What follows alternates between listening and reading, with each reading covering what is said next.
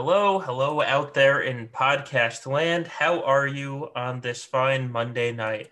I am Solo Base 15. I am here with my good friend, the famous Zareth, and we're here with the Gambit podcast. So, Zareth, how are you tonight? Doing well. I wouldn't say I'm as famous Kate. Not that she's here or anything, but um, But yeah, you've watched Hamilton, so we have that.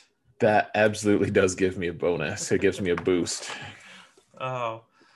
Celebrity Zareth. This is Rampage Tanner. Dear Lord. You know what? A little bit. I mean, so it's not really even my doing. Like I feel like I have just big enough presence on YouTube and Twitch that it allowed Urzatron, the guy I matched with, which is something we'll be discussing tonight for sure. But I faced a way bigger streamer and YouTuber named Urz, and he was able to just blow it up to epic proportions. Everyone got to watch the match. You know, we did back and forth fights. It was a fantastic moment in just in Grand Arena history in general. In my opinion, I'm humbled that I was able to be part of it, frankly. So in that sense, because that event blew up so big, and mostly because of Urz, uh, I am a little famous because of that. Yes, and it was Back. a fantastic Friday night. Like you said, we'll get to that a little bit later, because that was, well, 100% our most popular Gambit fight night, but it was a truly great match as well. Oh So man. people will take autographs from you now. But Only if you pay this shipping. all right, before we get into that match, why don't we start with the news as we usually do? And the news is basically Doja just saying, guys, I can only repeat myself so many times. Would you give it a break? Because, God, it feels like people just don't read what he says and ask the same thing over and over and over again. And he made the mistake of having a post where he said, guys, I relayed all your concerns about the Rancor raid to the dev team. I actually ran the raid in my guild, and it was awful. I see what you mean. And then, as a joke, these Bernie Sanders memes that are coming out, like somebody has the Bernie Sanders meme of Bernie just sitting there, and it says, me waiting to post for the raid. And so, as a joke, he posted and said, guys, I even put for this meme onto the dev team to show them your frustration. And my God, it's like the world ended. Like, how dare you trivialize us into this meme? How dare you? We want a community manager that actually relays our messages. That's like, good Lord, people, can you just, I don't know, get off Just your high horse? go back to Reddit. Right, go back to Reddit where you belong. Yeah, just make your noise there.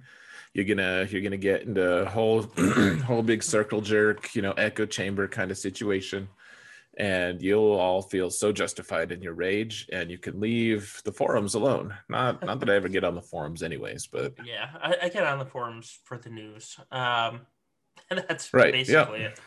But I know I read the developers thing, and then I always read Ultra's whatever inane comment at the start because she's always the first commenter on every dev she post. is, and she is a guildmate of yours now. She She, is. Doja actually had a snarky response to her, and it was great. Let me see if I can find it real quick. Okay. While you're doing that, I just want to say it's refreshing to me that Doja fights back. He Yes. doesn't Oh, just yeah. like take it. Like he's just like he's always civil to people, and he's always like he refrains from anything like too like crazy or vulgar or crass, whatever, or abrasive, but he's always just like picking at people's ridiculous things that they say. I love that. It's very refreshing to see that. Oh, so here's what. So actually, another thing that Doja and quote soft announced. I call it soft announced because he hints at things in the comments. Is so obviously we haven't gotten a Q&A in years. Not years. That let's be literal here. Months.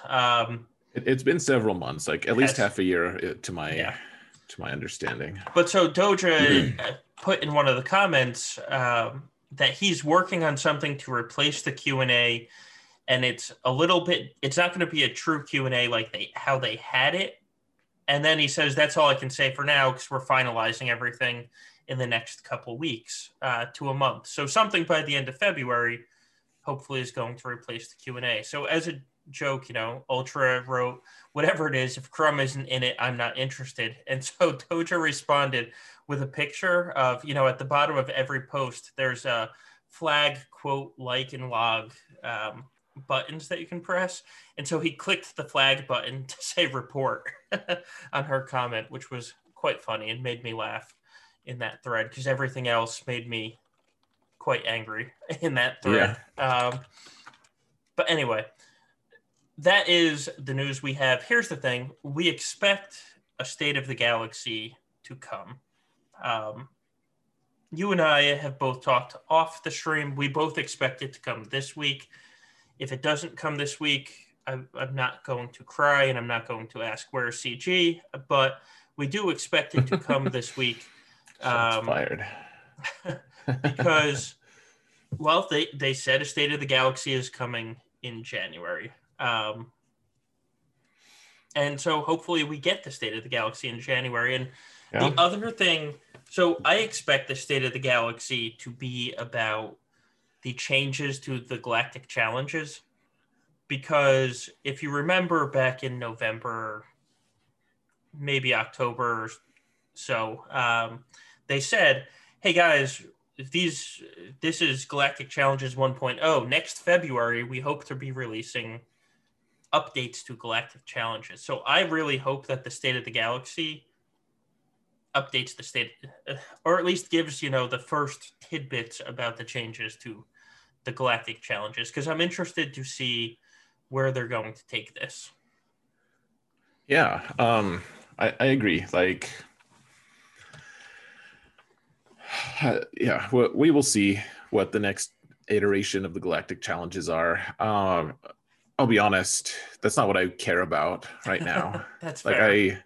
That's fair. I am dying of curiosity, like just totally, literally dying now. I just really want to know what's going to happen with the armor, because you and I were just talking about it, and she requires a very intense and frustrating amount of chirotech to gear to level her up, and it's not like the hard and fast, like you can't put it on the calendar or something, but that's usually a sign that we're going to need that character for something. Like you use the example of like when Shakti came out, she was really tough to gear, and then immediately or pretty soon thereafter we had the General Skywalker event to unlock, and we needed Shakti to be at a good level to be able to complete that.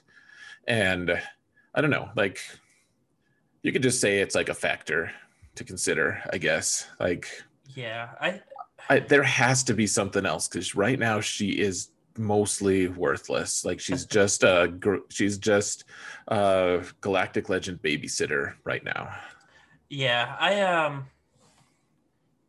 well, we'll see. I don't think whoever she is meant for is going to come out until,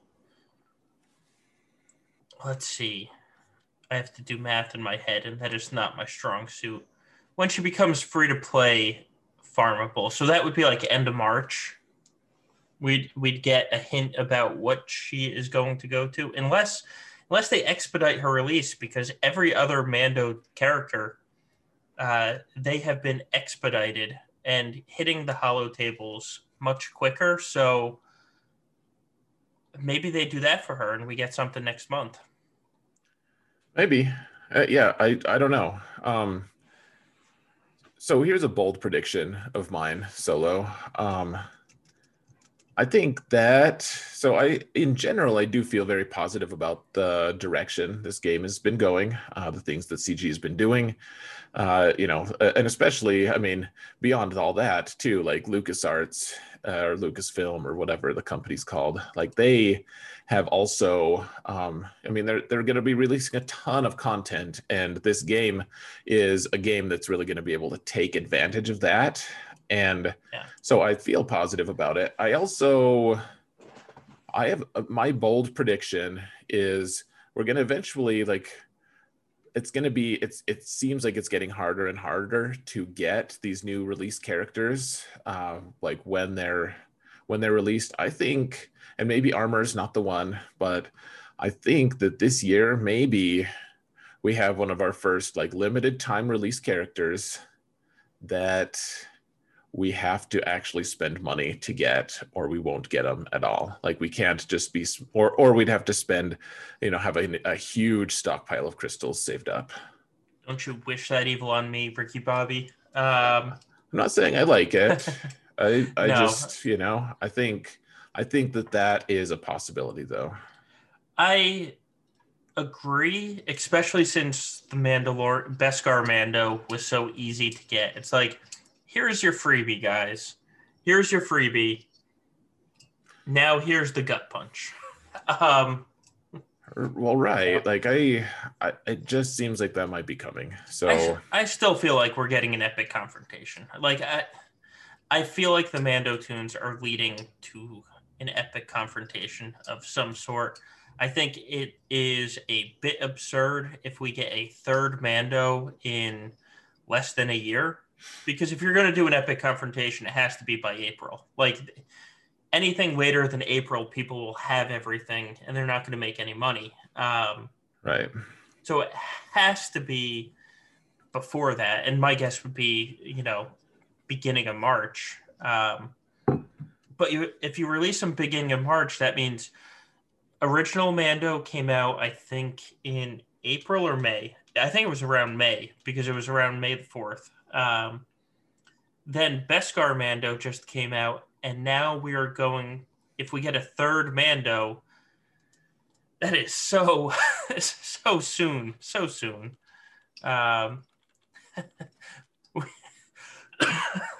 Oh, distracted by chat. Yeah. But yeah, so it's funny.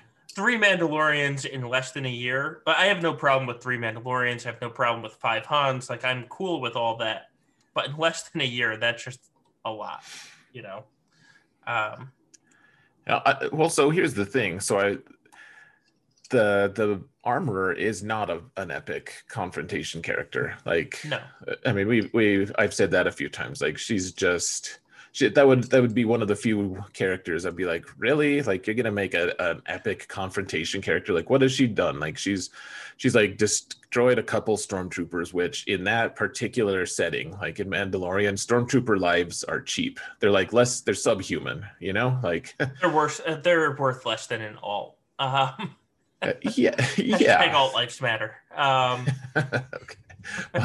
But yeah, like they're completely totally worthless, and so like that, it doesn't show any kind of like she's no, that doesn't prove anything that she can kill a few stormtroopers. Like, who cares? Anyone can. Like my 2-year-old probably could, and but it does open the doors now. Like, now that I think about it, like now that I'm opening my mind further, I'm not fixated on armor as much. Like, we could have, like, Bo-Katan could be an epic confrontation character. Like, she's got the credibility, I feel like.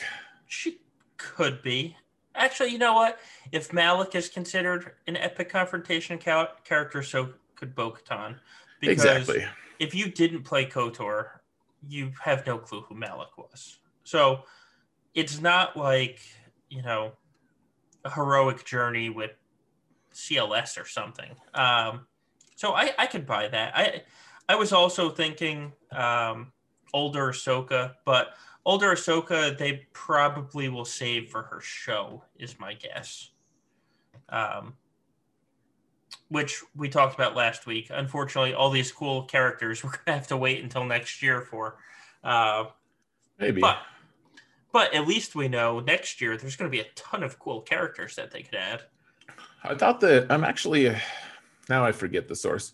I've heard a few people cite a source saying that. Gosh, I feel like I sound so dumb saying this. I've had a few people say like quoting CG, and I usually like make fun of people for this, so maybe it's just wishful thinking on my end. But they said that CG has promised that we're going to get season 2 characters. I haven't seen the source material. I don't remember what that is. And maybe I have seen the source material. I just don't remember. But like, I don't think it's ridiculous. I think that if they're going to get away from Mandalorian stuff, like I think we're going to get season 2 stuff, frankly. Like I think we have to get past the, like, I don't know, the embargo that Lucasfilm is going to place on it for spoilers and stuff. Which should probably be in March or April, or sorry, February or March. But I do think we're going to get those characters. So the original source material there, I can tell you because I remember what the original source material was. It wasn't CG. It was StarWars.com. They have Mando Monday.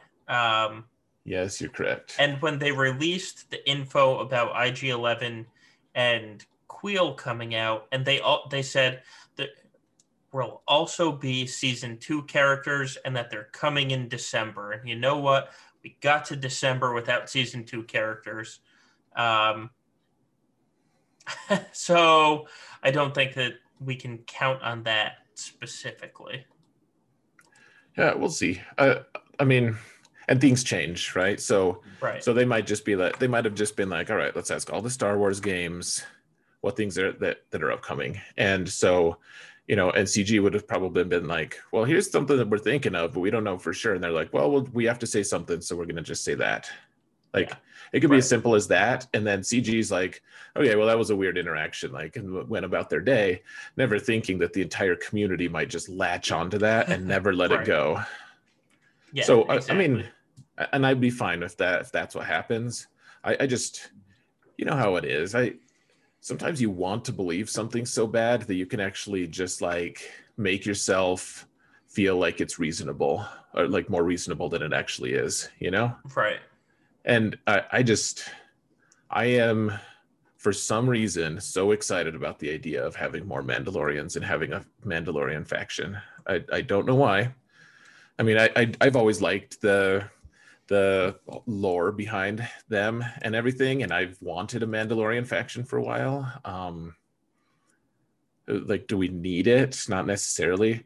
I do just think that the Armorer like promises us something more, or I mean hints at it, I guess. Right.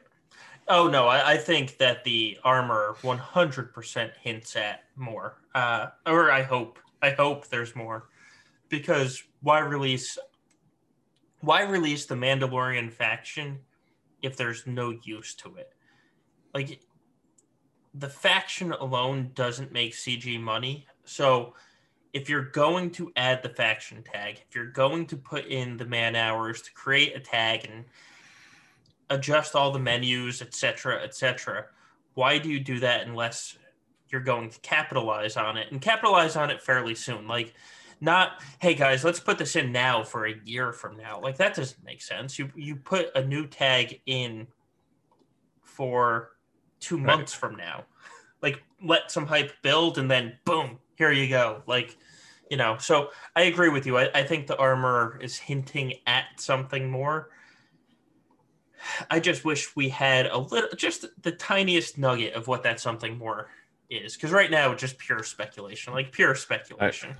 So we'll release this, like early morning on Tuesday for most people in the States, at least. And then that same day, I would not be surprised. It probably would be a little later in the week, honestly, but I would not be surprised if Tuesday they started to roll out information. Because here's the thing, like, okay, so we got a video by Cubs and Heinze, and they're saying, where are the devs? Why aren't they talking and stuff? And I feel like they're not necessarily taking everything into context. Like I feel similarly, like, where are they? We haven't really seen them since like a couple weeks before Christmas, kind of thing is how it feels. But this always happens in January. January is by far the slowest month because they haven't been Right. working on it for a lot of December, and then they're gone for a lot of January. So the stuff that they're working on is going to get rolled out in February. Like every Right. time they always have like a one or two characters preloaded. I feel like we Yep. got First Order Executioner as one of those one Yeah. year, for instance. And it always felt frustrating because we got nothing. But then, like toward the end of January, things started to happen. So I anticipate a pretty busy February, and I do think that this week they're going to start rolling things out, and I probably Tuesday. I agree. It's either going to be Tuesday or Wednesday, because that tends to be their big update days. I guess it depends if they're going to release an update in the game or if they're just going to release an update on the forums. But I do feel like we're going to get something. They've already told us multiple times in November and December that stuff is coming in February. So they even warned us, like, hey guys, we're working on this stuff for February. We're working on this stuff for February. They've said it like 4 or 5 times. So we shouldn't be shocked that we're not getting something in January because they told us that they were working on the next thing that they're working on is going to be February. They did. And, but just I'd be as, shocked anyways. right, just as people, you just have to think about your own work. And unless you know, if you're in like some sort of accounting for a business, year end is your busy time. But like for most businesses, it's the end of December is worthless at work. You're surprised if people are showing up. And then the beginning of January is kind of like the gears start kicking back on, and then the end of January you're back to bumping. And CG is no different because we're just normal humans. Who would have guessed? So I do think we have a lot coming in February. I think if you look at the pace that they finished the year on, the last 6 months of last year, I mean, they were just cranking it out like left and right and left and right. And whether or not you like everything they released, that's completely different. But at least they were putting the effort in and trying to release the content. So, I do hope that we get something fun in February. Yep, I do too. And I before everyone just thinks that we're like just apologists for CG, like I find myself very frustrated with them sometimes. I guess I'll just say that like I think that what's going on right now is pretty reasonable. Oh, hello, Ross. How are you? And thank Whoa, you. way to make a statement with an entrance, Ross. Damn. uh, uh, yeah. Thank you, sir. Anyone that thinks we're CG apologists should see me in the officer and guild chats every 6 days when the challenge tier pit is running, because God knows I'm cursing like an MFer at whatever is going on in said raid. So, it's probably just that nothing goes on Monday nights, and so I'm in a happier mood. So there's nothing to complain about. Well, and frankly, like, so why shouldn't we take things on a case by case basis? Right. Yeah.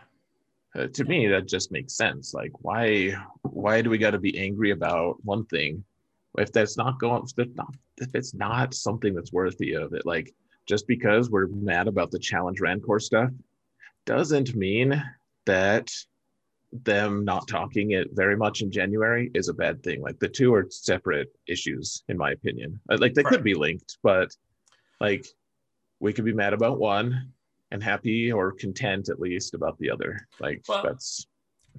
So it's also a balance. Like I hate the way that the new raid is set up right now. Like I hate it with a passion. I don't mind the raid itself. You can go in, get your run done in 5 minutes, be done, and there you go. of course, you're not done in 5 minutes because you're waiting for people to drop damage, which is a pain in the ass.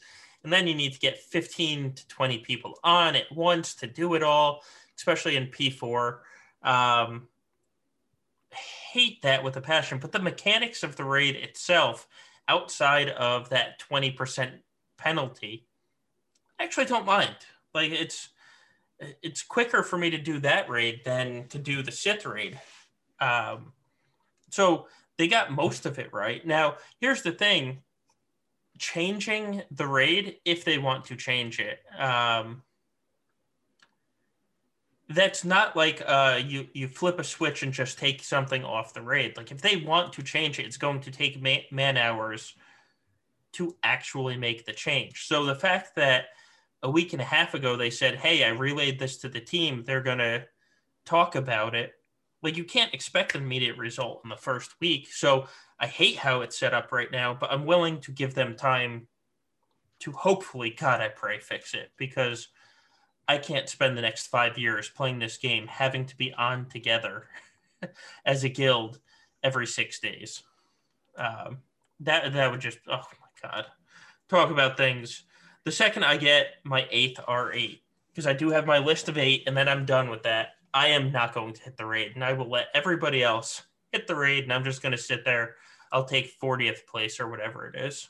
I can't do it, man. I literally don't have the time or availability for it.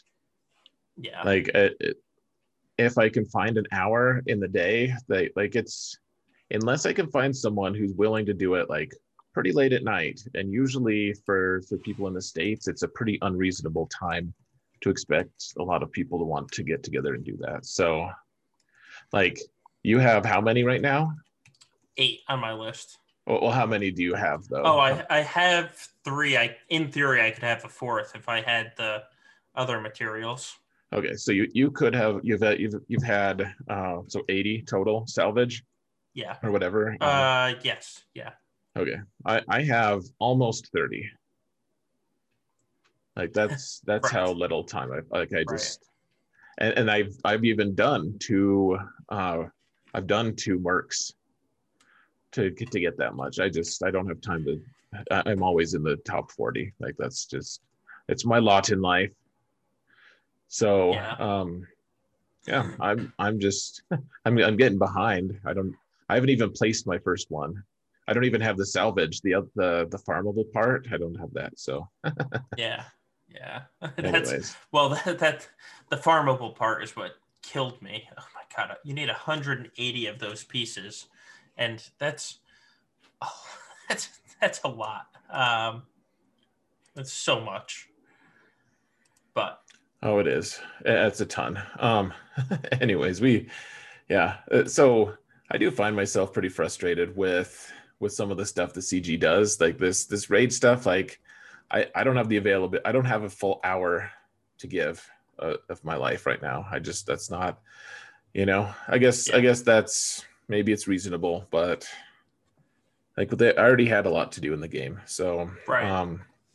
Yeah, I've started on the raid only hitting phase 1 and then just being done with it, because I don't want to have that much more or time spent on it. And it's time spent waiting. Like, it's not even here, let me do something. Right. It's like, all right, I just did something for 5 minutes. I'm happy with 7%.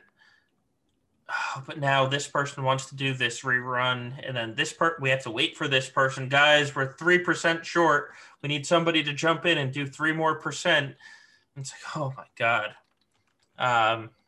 Just let me hit the raid and go away, please. Yeah. Right. Anyways, enough about the raid, I think. Yeah, probably. We probably move on from that. We don't have much news in this section, so there was an interesting podcast question that we could actually devote some time to. And when I mentioned it before the stream, you said, "Oh God!" So here we go. Let's talk about the Empire. Long live the Empire. The question was, who is the best Empire leader and why is it Tarkin? And we're about to spend the next 10 minutes telling you why it's not Tarkin. It is Gar Saxon. No. No. But so it might be eventually. Who knows? it could be. With Mandalorians, you never know. I wanted it to be him. CG thought it was him for a little bit. CG Top Hat did think Gar Saxon was going to be a thing, and then he wasn't. Which he's owned up to, but he has. Ross, thank you so much. Oh, geez, thank you, Ross. So let's talk about Empire leaders. So part of the problem for Gar, part of the reason Empire leaders, there's no one best Empire leader, because I feel like they're all sort of situational. I think EP is probably the best overall Empire leader, but I also haven't used EP as a leader in months now, which I find kind of funny. Yeah, he can get the job done. It's just he's not a necessary component to a lot of the counters that we need to use right now. But yeah, like that was my with my Prevail Man account. Like that was the first like almost no-brainer Zeta. Like you unlock Palp pretty early and easily, and you throw that Zeta on his lead, and then you suddenly because you can unlock Vader pretty quick, and you suddenly have a team that can actually like move. You get Basilisk Shot and Fallen unlocked pretty easy, get her to gear 8, which isn't that bad, and that team has legs. Like it's really good. So all those debuffs, of course there are things that can counter it early game. We don't need to get into all that, but I will say he's an extremely versatile Empire lead. Right. And then strong. So Vader lead was my second Zeta ever. I will never not like Vader lead. Oh man, I've always loved it in theory, and then they added Merciless Massacre, and yeah, I mean, if I had to choose one Empire leader right now, it would be him.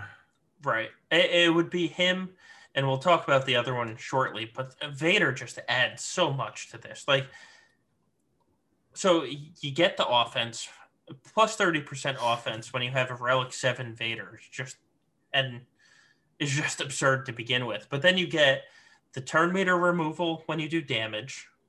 So it's not like EP gaining turn meter removal, it's much more visible with EP because Vader does a Force Crush and then immediately gets another turn.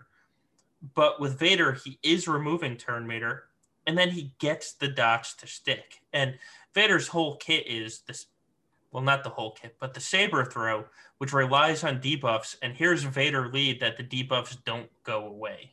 That is, his lead is so well designed for his kit. And you look at a lot of these Galactic Legend counters, and it's like, oh, look, use Vader lead so that he can take advantage of 17 dots on Rey right now. Or, 17 dots on whoever, and he throws for 600,000. You're just like, wow, that's a thing.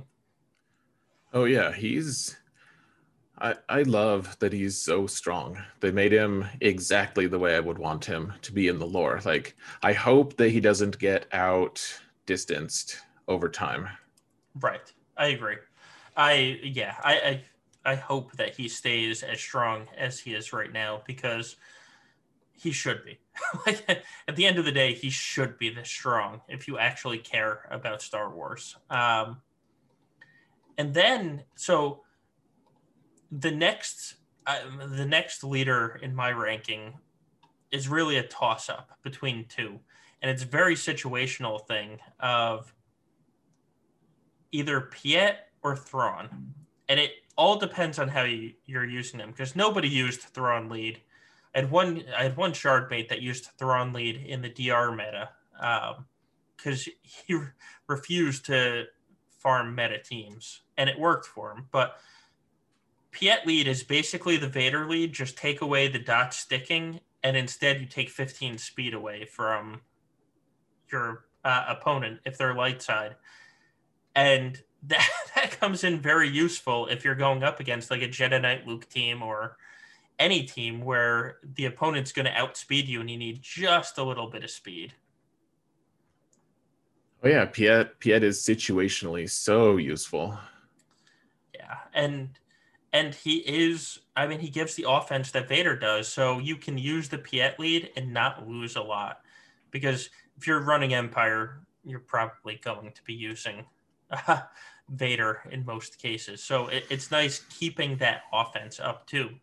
Like, I'm not going to use Piet every time, but when I use him, I don't feel like I'm losing much. Yeah, here's my thing about, so yeah, I love Piet. Of course, I do think that Thrawn is an underused character in terms of lead. Like he always punches up. Like he does better than I ever, like his lead is so versatile, and people forget like the ability to dispel those debuffs. Like people are like, oh well, what if I don't need to dispel a debuff? I think the thing about Thrawn though is you use that ability if you want to just pass the turn to someone else. If it's inconvenient, if your turn order has gotten mixed up, you can just have someone like, oh, I'm gonna just get my turn here, but I'm not gonna reset my turn meter. I'm just gonna take half of my turn meter away and let someone else go. Yeah. Like it can. I feel like the times that I've used the Thrawn lead lately to take out a counter like Ray teams with Malik and stuff, like it can. I find myself like really like because I tend to be like I want to I can use a lot of the abilities to greater impact. Like I can figure out like I'm like, oh, this is sweet. Like, okay, I'm gonna just like get rid of my turn for a minute. This person's gonna take a turn now. I'm gonna take a turn. Like I get to like kind of maximize my turn order. And it's like the perfect ability for Thrawn lore wise too, because he's like maneuvering things. He's like making sure that everyone goes at the right time in the right place. It's underutilized, and yet I don't use him that often as lead. So go Right. figure. I've had the Thrawn lead Zeta pretty much since I unlocked him. I've never regretted it because every once in a while I'll just break it out and it's like, man, I really needed that. That's great. But I don't I don't use it that often. And I know you like the Vader counter to Ray, where when I do it, I usually use or the Thrawn counter to Ray, I should say, in 5v5. Yeah, it's okay. I Yeah, mean, if you have to. You used it more than I do. And then, so for my fifth, I would put Veers just because it's what makes the Troopers team run. Like that's, um,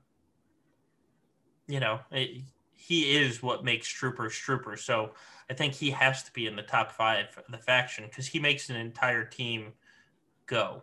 Like Stark, I know Stark and now Piet are the ones that make the team get the initial turn meter, but it's all because of Veers. And so I would put Veers as the fifth best. Sure. So I agree. I tend to think that all of those leads are better than Yeah. Tarkin. Um, that being said, well, maybe you have more to say about this. I do want to discuss actually Tarkin's lead because there are Sure. some good things about it. But if you There want to are. talk, we could talk about other leads if you like first. Well, I'm kind of done with my top five. Those were my top five. And then you'd probably get to Tarkin. He's not on the list because I've never actually used him as a leader. But when Krennic came out, and I thought his lead was going to be a thing. Luckily, I did not give it to Zeta, but I really thought that Krennic's lead was going to be something. And then it, unfortunately, just Palp was released a month and a half later, and they were like, "Goodbye, Krennic. It was nice knowing you." Yeah, yeah. I mean, I don't think he was ever meta anyways. I think Like for a Oh while, no. I thought that I was going to use Krennic with Death Trooper on like a Thrawn lead team. Actually, that was going to be good. I even that's why I have the Death Trooper Zeta. I was like that close to using that team, and then just like overnight, they stole my aspirations. Oh yeah. But yeah, like Krennic could be good. I think the thing that I was always disappointed in was it looks like Krennic could be amazing in the Hoth territory battle, and you have to Zeta. I think you have to Zeta his You lead do. to You make it do. happen. Yeah. And he was really hard to get at that time, anyways. Like he was released at like this awkward point in time, and by the time that he could actually farm him and use him, so many other teams have been developed that you didn't need him, and you didn't want to spend a Zeta on a character that you would only use in Hoth territory battles because he wasn't even like the optimal choice. It was like, oh yeah, Mhm. you could, I guess, but why not just do other things instead? Right. Um, yeah. But so now that we've talked about that, and obviously Gar Saxon is the best with his counterattack, but you know, people just don't know because they won't gear him up. not, But not even our champion on this channel soon, for soon. And so we'll have mud. Oh, we don't have many days left. We only have like 6 days left.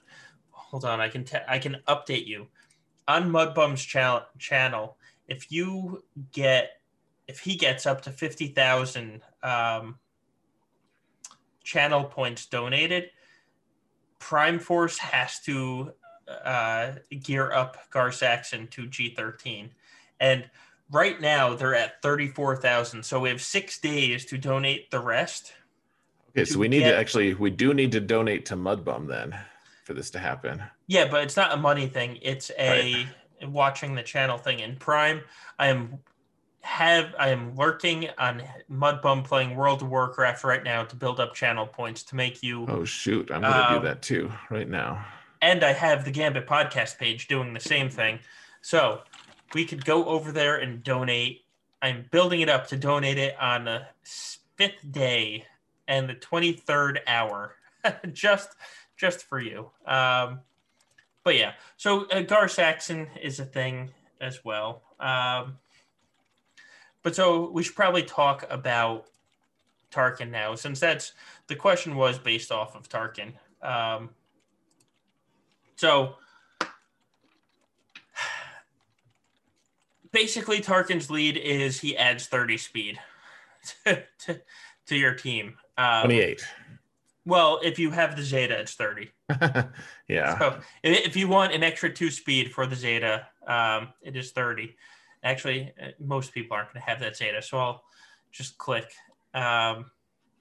Empire allies gain 28 speed, and then you inflict defense down for 2 turns on enemies that fall below 100% health during an Empire ally's turn. Effect can't be resisted. So let's be honest, this entire leadership is 30 speed. And there's nothing wrong with that. A leadership that gives 30 speed or 28 speed can be very useful. Yeah. But So is it a top 5 in the faction, let alone the rest of the game? all right. So I guess you've spent some time savaging him a little bit, but by promoting other guys. I'll give him a little love though, because I think he deserves more love than you're giving him, frankly. Uh, I that's don't. okay. I'm not saying he's a world beater. I'm not saying he's amazing. I will say that sometimes you just need more speed, and like you need your Vader to be faster. And someone in chat said this, and this is exactly my thought, especially in 3v3, which before you discount 3v3, 2/5 of our GACs are 3v3 right now. Like that's almost half. Like it's whatever else you say about it, like 3v3 is something we need to Oh be yeah. planning around. And like, will I use him in 5v5 as lead? Probably not. But in 3v3, sometimes like Vader's a one-man killing machine. Like sometimes he needs to be faster than a team. Like just last week, in fact, I needed to kill a troopers team. They had their plus 20 speed and they were already like at 300 something. uh, before that, and so my Vader needed to catch up. Piet wasn't enough because I was trying to kill a troopers team, so they're dark side, so Piet doesn't help with speed there. I could add a Palpatine for another 16. Of course, Vader gives himself 16, and then Tarkin not only gives him that +8 for being Empire, if he's lead, he also gives him +28.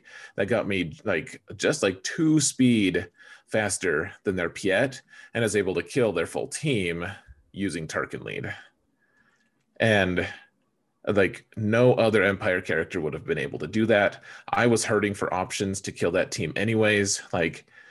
Situationally, that lead is extremely useful. Sure, and I won't say that it's a bad leadership. It's certainly not. I just don't think it's anywhere near the best leadership on the Empire faction. But 28 speed is 28 speed. If you need it, you have it, essentially. You have to look at his lead as literally only the speed. And like I said, there are plenty of other leaders that do the same things. It's just,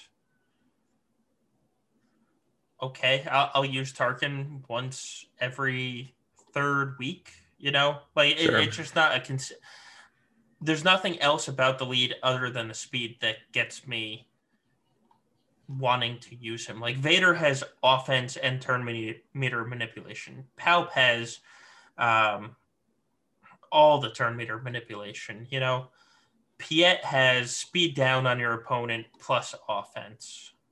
Thrawn has the little half turn. Veers makes an entire mini faction viable. It's just elite. It's the old it doesn't suck type thing. Whenever somebody puts a mod on our Discord channel, you'll say, well, it doesn't suck. And it's that's how I feel about the Tarkin lead. It doesn't suck, but I'm not going to go champion it either. So I'm not saying we should put the Zeta on him. I'm not saying that he is a world beater.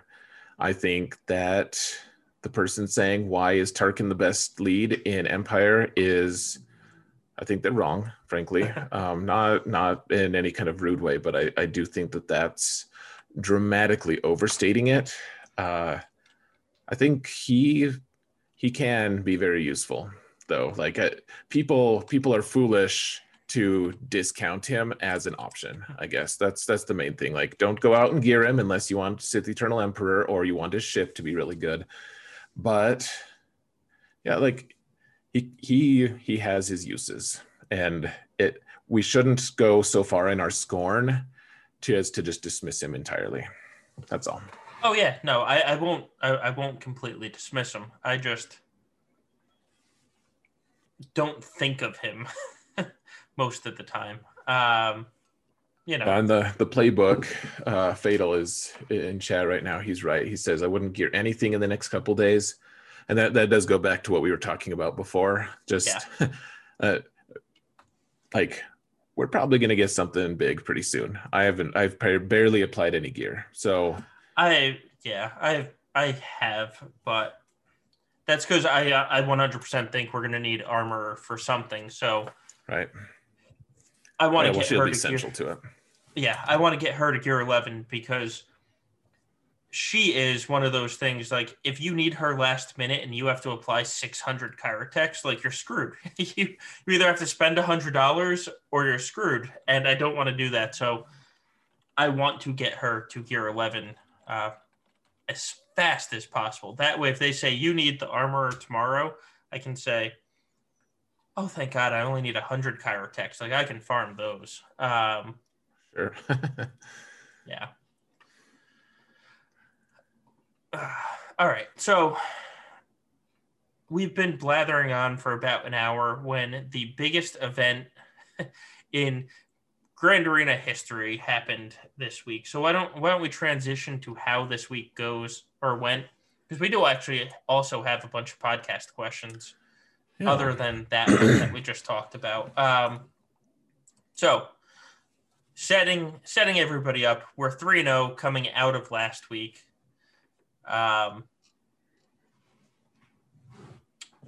you start Yeah. your week at 3-0. How did your week begin? So honestly, this was an epic week for me. Honestly, all three of my streams, I feel like all three of my matches were like they would normally be like the highlight of my week in any other week.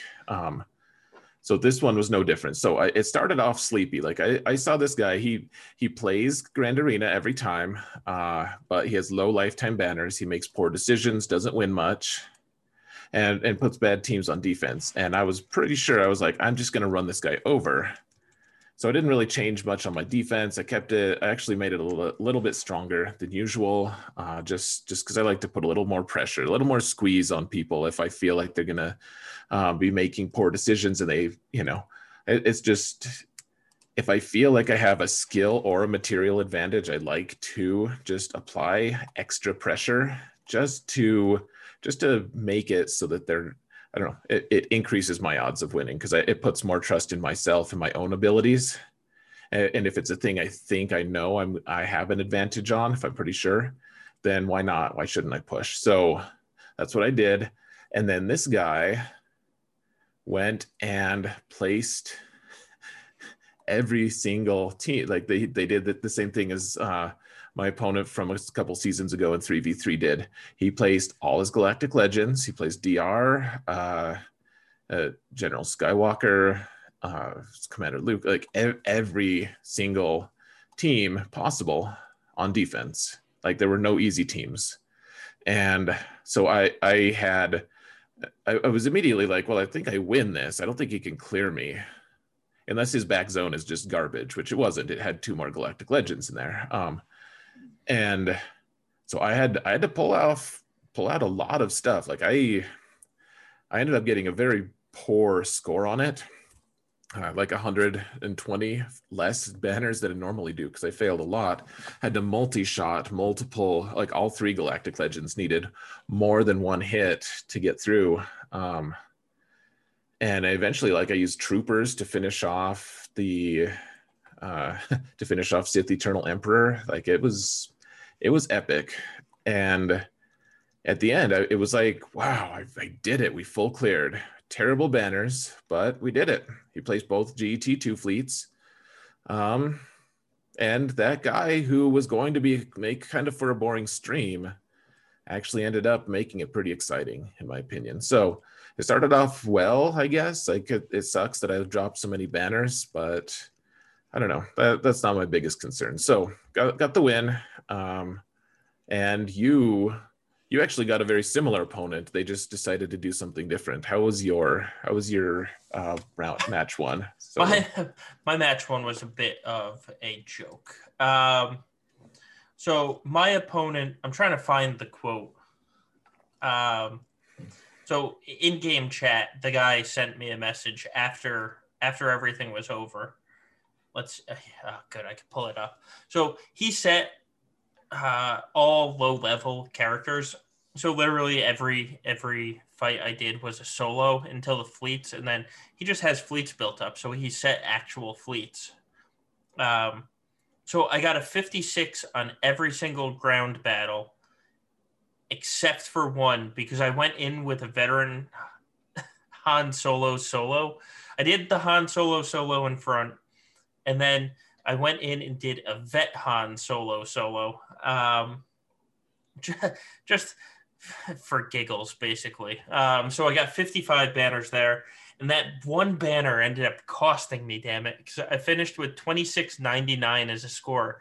I just missed out on 2700. And then afterwards, the guy attacked me, and he still lost my Jedi Master Luke. He literally had everything on offense. Lost to my Jedi Master Luke and gave up. And then he sent me a message that said, "Wow, you beat me. That's unbelievable." Just kidding. I like to make fun of people who take this event seriously. Enjoy the win. It's like, oh my God. How are you making fun of me? Like, really? But I did actually respond, kill stupidity with kindness. So it's like, hey, thanks for not auto setting, because that would have been mind numbing. This was actually a little bit of fun. Like, Yeah, you. But yeah, so it was a joke. I spent more time coming up with on how I could max my banners than I did actually doing the fights that lasted like 10 seconds apiece. So we are both now, well, 4-0, 1-0 on the week. Why don't you tell us a little bit about your second matchup here? I heard it was fairly quiet. Oh, dude.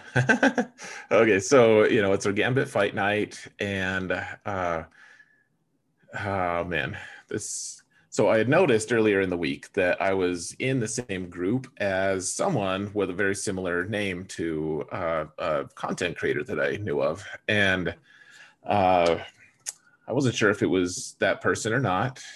So I went about verifying it, and it turned out, yes, it was. In fact, it's Urzatron, or Urz, I think is just what he's known as now. Used to be called Urzatron, I feel like. But he came back to the game. He quit for a while. He came back, and he now has an alt. I think they're calling it, or maybe it actually is. Who knows? Wink, wink. But he calls it Mrs. Tron's account, like his wife's account, essentially. And it conveniently has all of the Galactic Legends. It has all the toys, all the things that put it at the level of my account so we could get matched up. And so a lot of people were like, well, he doesn't really take him seriously. Like, he'll probably just lose his round because we didn't get it paired up initially. So I was like, okay, well, I'm going to win my first one if I can. I'm not going to just like lose just to pair up with him, which I'm actually, in some ways, I think that maybe that was a poor mindset. Like, after how epic our match ended up being, I almost think it would have been worth throwing away, like just losing a couple matches just to get paired, because he is a way bigger streamer. We said it at the start of the stream, like, he's bigger than I am, and he has a huge crowd that watches him live. Like, he's a streamer specifically. It's not just like a YouTuber. Like, he has a huge live crowd, and so yeah, we ended up getting paired. We had a 1 in 3, I think, chance of getting paired, but we did. We got it. It happened, and so everything had to take shape in like a day. We had a day to prepare, and so it was crazy. Like, what were your thoughts, Solo, like going into like the preparation stuff? Like, we're gonna have Gambit fight night and all of this. Like, from your perspective, what were you thinking about? God, I don't even know, to be honest with you. My first feeling was, all right, Jareth, you better win. Because if you're going to have this spotlight on you, you want to show people, like, everybody knows that you are an amazing player. And so it was killing me inside if you didn't win. Like, I would have been so pissed.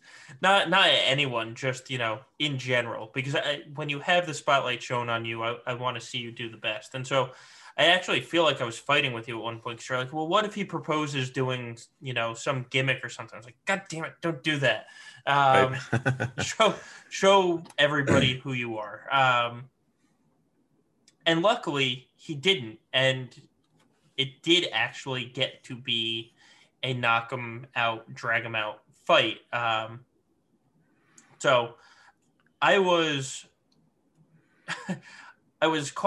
cautiously optimistic for you, and I was really just hoping that everything went off well.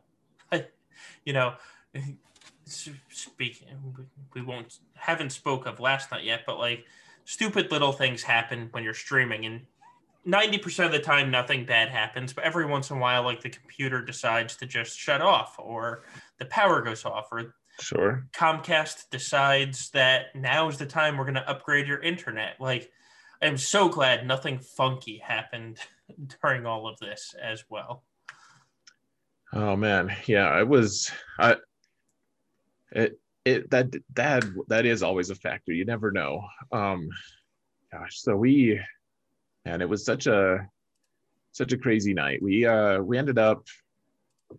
You're right. He did not ask me to place any weird defenses or something. Like one of his friends had been telling me like, oh yeah, if you guys do get paired, he'll probably just ask you to place the best teams to have like an entertaining stream. And like, what does that mean? Like, to me, it's like, what, like, you just like place some bad teams and you can theatrically butcher them. Like, it's not, it's not interesting to me as a competitive player. But he didn't ask for that. And I think he recognized, like, I want to win in Grand Arena and I want to challenge. Like, people have said before, like I've said before, like, well, if you're going to place a crazy, ridiculous defense and then just refuse to play, like, instead, maybe think about giving your opponent like a layup instead, give them like an easy match. And I stand by that, but some people have taken it like, they're like, you think you deserve an easy match? I'm like, I don't, I'll never ask for an easy match. Like, give me your best. That's what I want. And so he's kind of rusty. He was out of the game for several months, doesn't know all the Galactic Legends. He has a bunch of good friends who play the game who are like, they actually listen to this podcast. A lot of them do. And he formed a war council. It is what they called themselves, or a war room. And so they spent, from their own lips, they said they spent 22 hours studying and crafting this defense against me. And I was really tired and went to bed a little early. Like, I spent way less time on prep than I should have on my defense. I was just like, we'll mostly go. I needed to just go with what I knew. Frankly, I knew that the guys crafting the defense were going to be tricky. So I kept Jedi Revan. But my prep was probably a little bit underwhelming. Frankly, I was exhausted. Work has been killing me lately. It's just, how real life works. And so we got to the match, and initially we were actually planning, he was going to do his attacks and I was going to do mine. And we were able to kind of we were able to meet in the middle. Like, normally he starts way too early and I start way too late streaming for our times to match, but we kind of both were able to meet in the middle, and that was super helpful, actually. So we ended up being able to go blow for blow. So like, he even like flipped a coin. We called heads, he rolled tails. Apparently we had to trust him on that, so he had no idea what was heads or tails. He announced it. I know he wasn't. Anyway, so it was on. Like, he didn't place his token defense that he normally does. Normally he is. I will say this, like, not in any kind of dismissive way, because he showed that he's got some real game if he wants to bring it. But he's kind of typically known as like an entertainer. He wants to play with the cool toys. He wants to destroy things and do it in a very, like, fun, cool way with, lots of like intros and production value. He puts on a great show. But it's like a terrible defense. Like, he often goes 0-3 in a week. So he didn't place that defense this time, though. Like I said, they studied all my stuff, all my tendencies. It was a crazy match. And yeah, we got there, and man, we hooked everything up. We got the stream rolling. Like, what were your thoughts then? Like, we started the matchup. Like, what were some of your observations there? Like, because you guys should know, it's Friday night. It's Gambit fight night. So Solo was there with me. So was Klesso. Probably the two guys I would want with me most in that situation, frankly, because tons of people watching, like 600 people watching or more. What were your initial thoughts, like, of just the circus that was going on Solo? Yeah. Well, real quick, let me say thank you to Gam for the raid. Thank you. So the initial thoughts were, thank God he had a worm, because my biggest complaint, when you go up against people, that know you're a streamer, they're like, well, you had somebody else on stream that helped you beat them, or like, you had the chat that helped you beat them. And it's like, Yeah, but when you're doing the raid, you can ask your guildmate, hey, I'm up against this team. Like, how do I beat this? So the fact that he had a war room made me happy because then Klesso and I don't have to feel bad about helping you. Like, I was going to help you anyway because that's what we do on the fight Right. night, and that's why people watch us to kind of talk out fights. But I was so happy that he also had a group of people helping him because, A, it's just realistic. Like, we have a Discord server filled with how do I beat this team? How do I beat this team type of situation, you know? And so everybody does it. So it just, when both sides are doing it and doing it openly, it's almost like okay, now nobody can use that as an excuse. Whether you win, whether he wins, nobody can use it as an excuse of you are getting help from somebody else. But then you start to see the numbers of people watching, and it's just like, good Lord, these numbers just keep going up and up and up. And on both streams, like Urs. So, I keep track of how many viewers Urs gets on Twitch, and he gets a good amount of people, but I feel like that number was almost doubled on Friday night. And Rampage, I have no clue what Urs's biggest stream was, but he had a ton of people as well. So like it was good for both of you, which I'm very happy about as well. Oh yeah. Well, and like I said before, like we couldn't have made this crazy event nearly as crazy as it was without him hyping it up. So like he cut Yes. a promo, like talking smack to me, like you're gonna come up in my club, like, and try to, I'm gonna beat you down. Like I don't know, I'm not doing great representation, but like he was talking smack. It was great, like and you could tell it was good natured. It wasn't like him like actually Right. being, He was laughing like in part of it. yeah, like Yeah. he was yeah, he couldn't quite take himself seriously enough to make it like super intimidating feeling, whatever. Yeah. And I appreciated that because then I made my own, and mine was just kind of riffing off of what he said, and it was a good time. Like so I was able to show everyone like the his promo, and then I just played mine right after that. And I feel like that kind of set the tone. Like we both wanted to win, but we were being good natured about it. Right. Agreed. So why don't we get into Oh, the look at action? that. Urs is actually on right Oh, now. he is. Look at that. Largest stream since Darth Revan release. Man, that's fantastic. I'm glad it worked out for both people. Like that was just a fun night. But yeah, so why don't we talk about the actual gameplay? Like, so because that was one hell of a match for both sides. Um, Oh, so it was. so how'd you feel going through it? Well, first off, when I saw the defenses, and I knew who had placed them. I knew who had their hand in it. And then someone was like, "Oh yeah, and Clash has a like Clash special in the back." And I was like, "Damn it, all Clash! Like what the hell, dude? Like there's all these people getting in on it.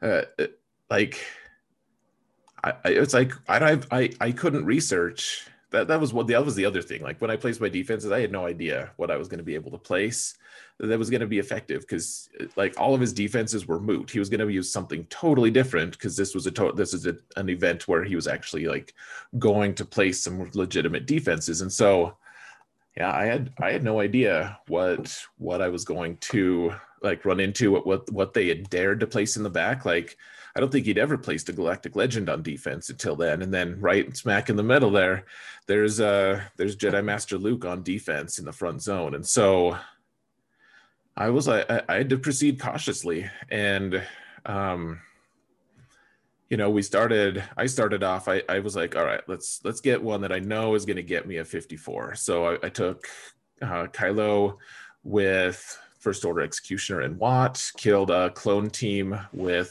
3PO, got 54, which is good. Like I needed with all those people watching, the chat was going so crazy. Like people were donating, people were yelling threats and obscenities and cheers. And it was like, it was crazy. I actually should have thought about getting someone to moderate for us. I didn't We even probably think of should that. have. Yeah. Nothing bad happened, but I didn't have a moderator other than, us. So anyways, I took a team down. He actually attacked the top zone first. I think he probably felt the same way of like, let's knock down like a team that I know I can beat. So you just Treya on Geos, because I had actually placed Geos just as kind of a joke because he had been talking some smack in a previous in the stream right before. He was like, do you see this? Like, do you want to see some strategy, some theory craft? Like, watch how Treya beats Geos. So I was like, let's see if he can do it again. And spoiler alert, he totally could. Got a 52 on me. So after that, we went back and forth, and it was another thing too. I had to hide my screen while I was selecting teams so that like the people watching me wouldn't go and like tell the war room. So they wouldn't inadvertently see. Not that they're like trying to cheat, but you get any advantage you can, I feel like. So, that was good. It was just weird having to, and after I attacked, then we'd switch back to YouTube to watch Urz's attack. So we'd go back and forth, back and forth, back and forth. And I started off with a small lead, and then he took a pretty big lead that he held for most of the match, actually. Because I had to kill a Galactic Legend. I got like a 48 or something. It was a good fight, back and forth, back and forth. It was stressful though, because he kept knocking down teams. He kept using like optimized teams because his war room just kept on pumping out good idea after good idea. And then all these teams were just so perversely difficult to beat because they had crafted them specifically to frustrate my offense. So I'm like trying to theory craft with 600 plus people watching me. It's really quite challenging. So like, how were you feeling, Solo? Like, what were you feeling the pressure too? I was a little, probably not as much as you because I wasn't actually playing the game, but the longer and longer that it went, that it stayed close. And you could see the pressure on your face, and then we'd switch over and watch Urz's stream, on our stream, and you could see the pressure on his too, and it was just like, so seeing you guys feel it, then I'm sitting there like, God, I was drinking faster than I've drank since quarantine, basically, because I'm like, I can't take this. I can't take this, which unfortunately I still had to go after that. But it was, and you could feel it in the chat too. Like it was basically just, I guess the best word for it is electric, because everybody was excited. And the longer it went close, the longer it went down to the wire, it was like, my God, this is living up to the hype too. It's not like, sometimes you get the Super Bowls where in the first quarter ends 21-0, and you're like, all right, well, this Super Bowl's over. Like this was, it was literally coming down to the last battle. And I'm glad that it got brought up. Somebody brought up in chat that you two should do the last battle at the same time. Like that wasn't talked about pre-stream, but somebody brought it up in chat, and then it got brought up, and it was like, man, that made it even better. Man. It was stressful to watch as well. It was so tense. Like so Urz is in our chat right now. Like he's saying there was pressure 100%. Like and like, so on his end there was pressure. Like it was like, if you fail, everyone's gonna be like, I don't know, like you don't want to lose this moment. You don't want, like, we were just living in this moment of just like, we're both playing, like we brought our A game and we're beating these teams, and the score keeps fluctuating. Every time it's like, okay, I got a good kill in, and then he'd go and he'd get an even better kill. And so we got two fleets. Neither of us had dropped a fight, and he was up by one banner after all the ground attacks were done. He was up by one banner.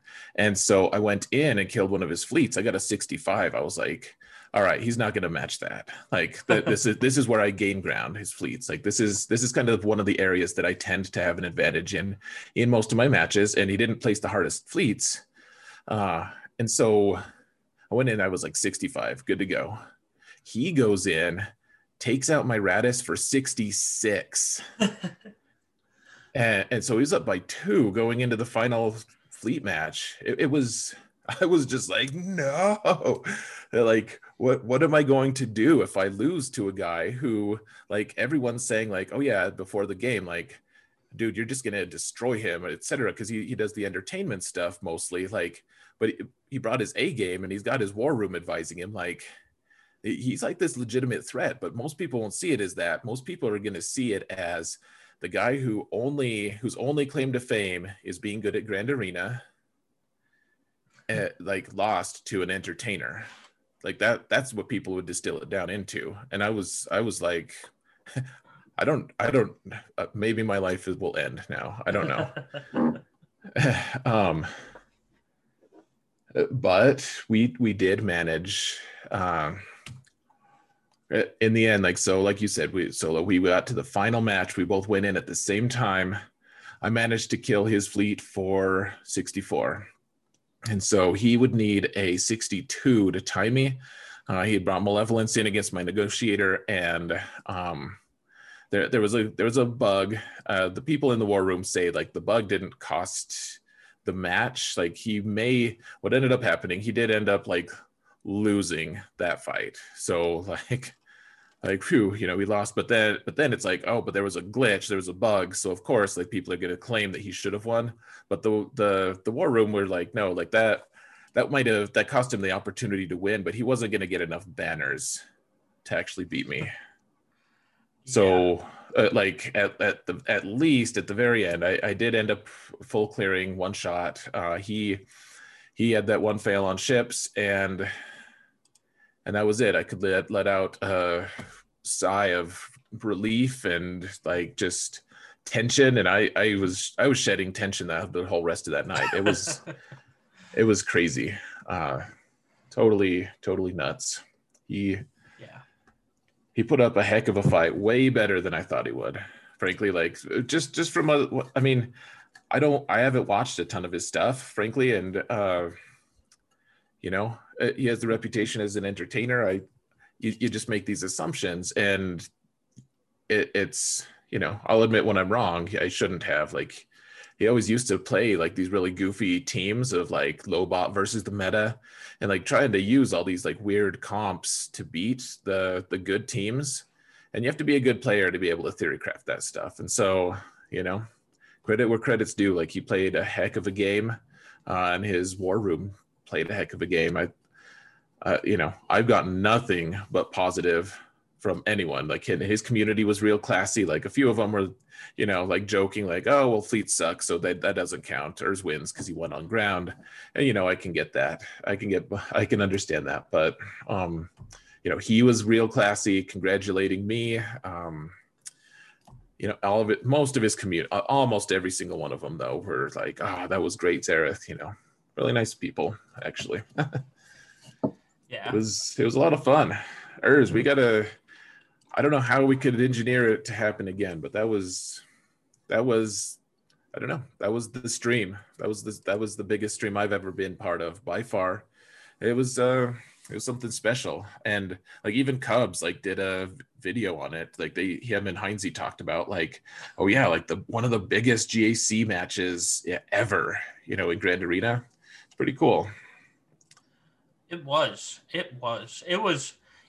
a very fun night. And I'm so glad that you were able to start early, because, normally the Gambit fight night, we start, right around midnight on the East Coast. So it was made so much better that you were able to start an hour and a half early. which you are not on the East Coast, so that was very early for you. But it was, so Gam has talked about recently on his streams of basically what's better. You set your GET 2 fleets on defense, and your opponents just keep theirs for offense, and you basically cancel each other out. Or do you keep yours for offense, and then your opponent ends up setting one for defense, and then it just cancels out?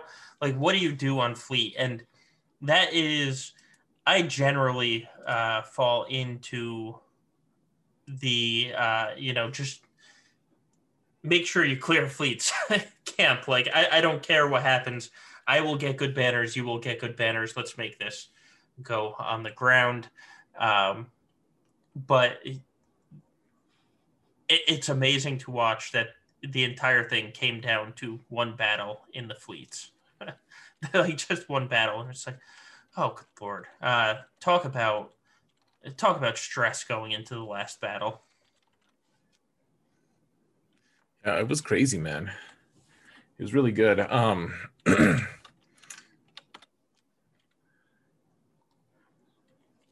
Yeah, I just can't. I don't know. I don't know if I don't think we could have made it any better, frankly.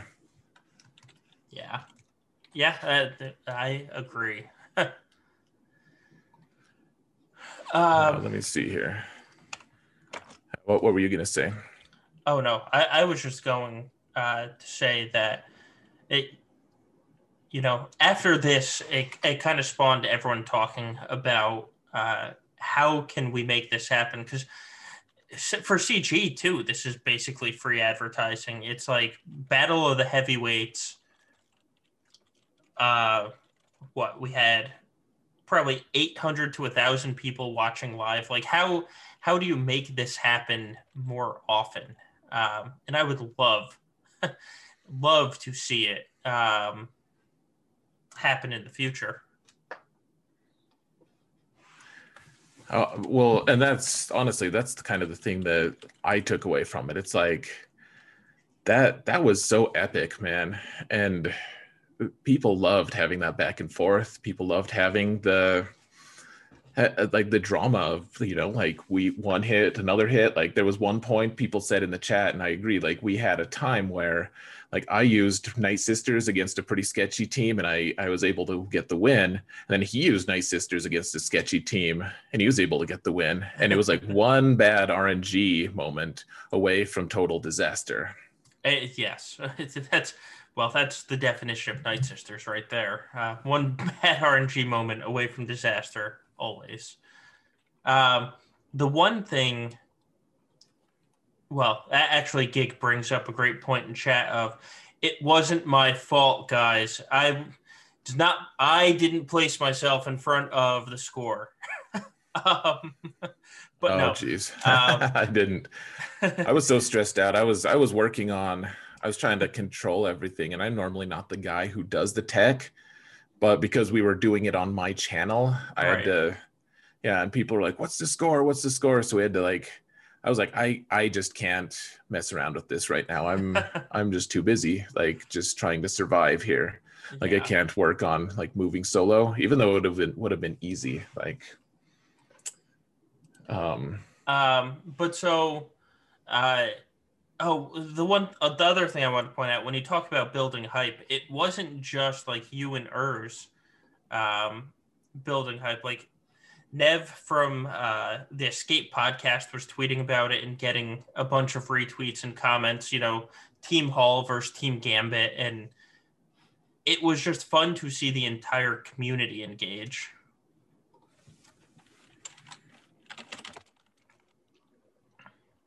Yeah. Oh yeah. It was just cool. Like, and I like that it became something bigger than just like Zareth versus Urs. It was like Gambit, like we've built kind of a, this competitive community, and people want to watch our stuff. They want to hang out. We want to talk about competitive play. And Urs and his community have, their own separate, like, really cool identity as well. It was so cool. And like, I wouldn't say like pageantry exactly, but it was just really fun to be able to it was just really fun to be able to see our two groups kind of, talking to each other, and like people on his stream, or people from his side would come over on my channel, and they'd be like, like Urs prevails, like, Oh yeah, it was fun, and part of me is really happy about this because this is how you get natural growth of a channel. Like everybody starts and they're like, how do you grow your channel? And man, this is how you do it. Like you just had all of Urz's people are sitting there watching you and watching how you play.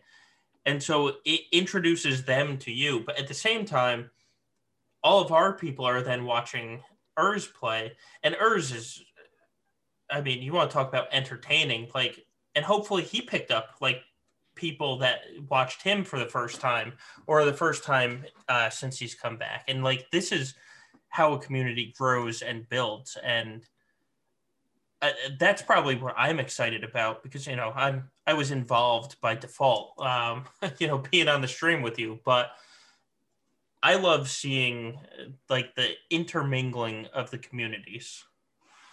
Yeah, and not like the Reddit hate intermingling. Right.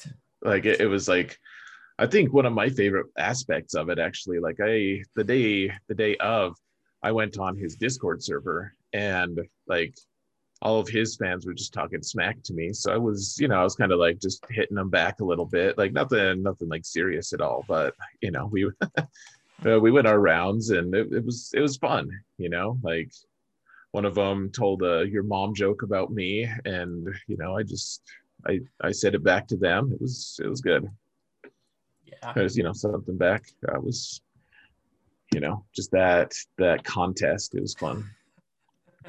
Oh, and no, we don't need that. I've had enough of my going up against content creator challenges recently. Oh Jesus, solo versus Urs. Yeah. I feel like Gig was proposing a solo versus Kate a minute ago too. Now that I would do. We could do that.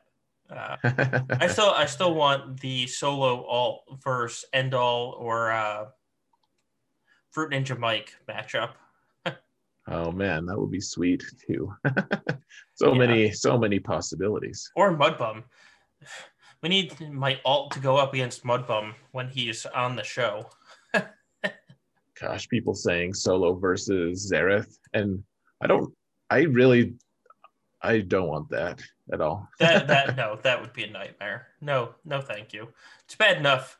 Last 3v3 season, we had solo versus Zareth by default when you helped my patron I know set defenses. I know. I was like considering trying to like play his account, and I was like, I just can't do that, especially because we're competing in GA Center. Like that would, in a lot of ways, like that would be unfair because like I have nothing to lose, but right. I could absolutely mess with your standings. But if I lost, it was just someone else's account. So, right. Yeah. All right. Anyways, we should probably start working on some other stuff, guys. That was. We still haven't even figured out the rest of the week. We should talk about the rest of our matches real quick, and then we got to get to podcast questions, I think. Right. Yes. So that was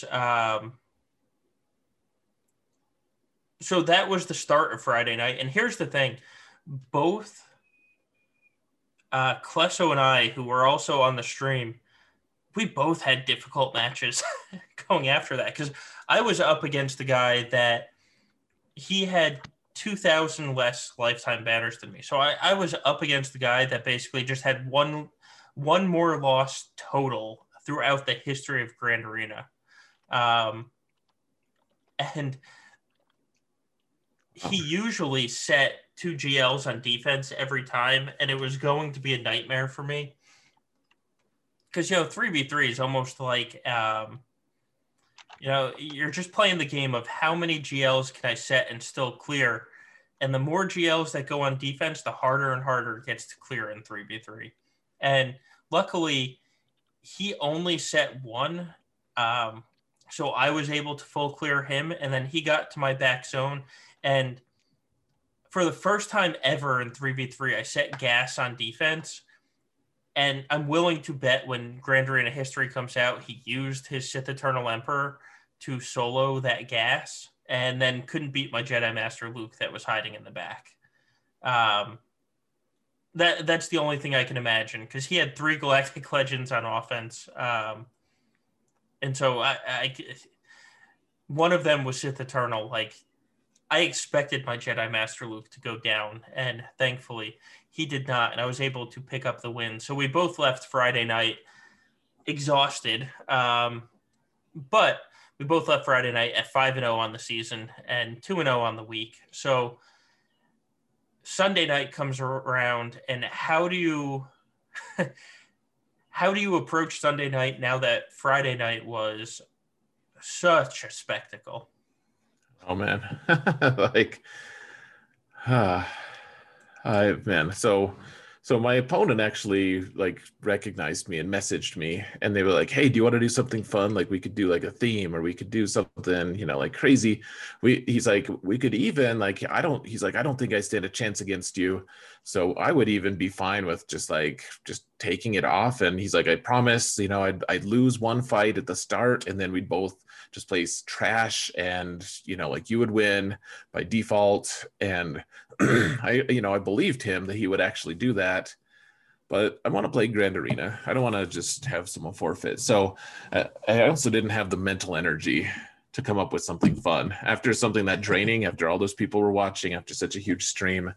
I just needed something more laid back. And so I was like, I'm sorry, I'm super boring. I just need to do a regular GAC. And he's like, okay, cool. Yeah, let's do that. And then I went to look up what he did, like what his GAC history, and it turns out he'd been undefeated so far this season, and he was a really good player. He's from Shadowlands, one of the competitive guild families in one of the PvP expert guilds. And I was like, man, what have I done to myself? Like, why would I wish this on myself? This is crazy. I don't want to fight this guy.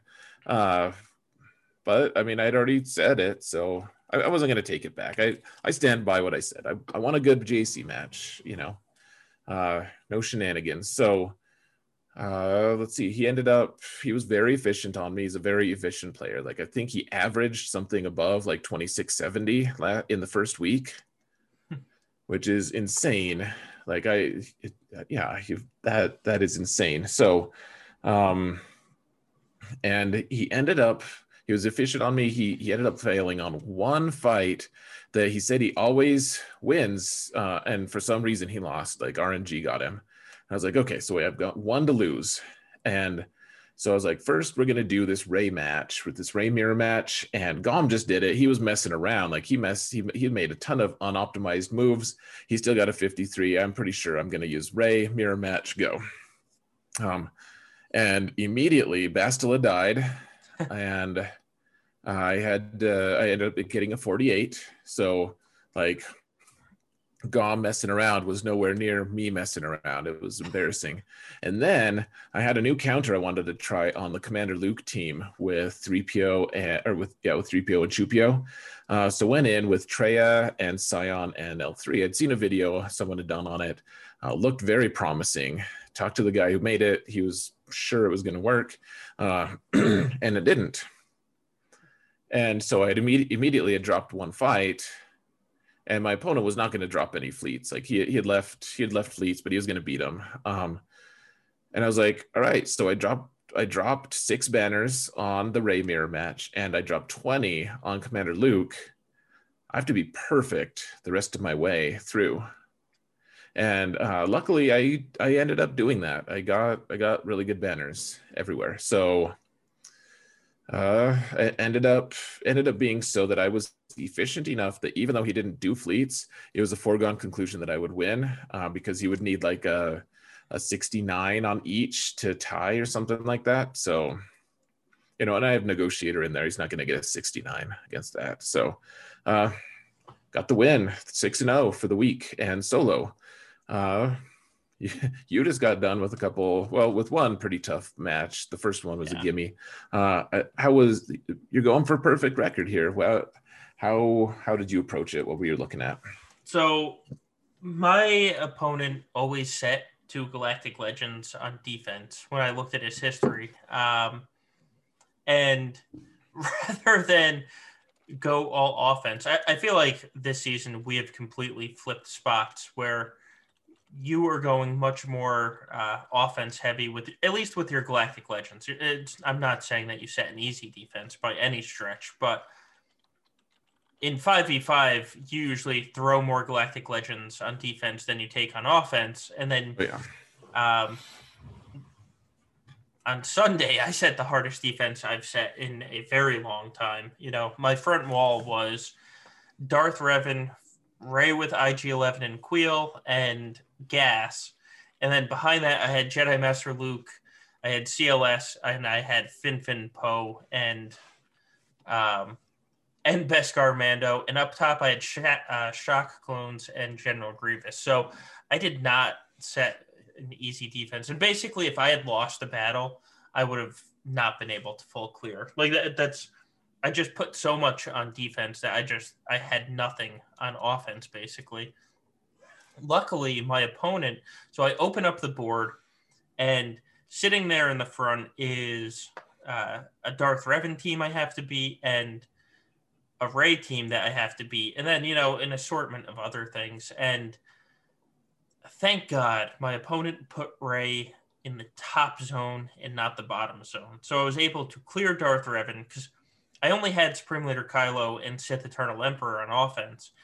And I was really worried that he was going to place Bastila, Jedi Master Luke, and Watt in the back zone, and that I would need Supreme Leader Kylo for that. So the fact that he put Rey up top let me see the back zone without having to counter Rey, which I think was a big part of my success because I was able to beat Darth Revan and Grievous and then a Night Sister team see the back zone.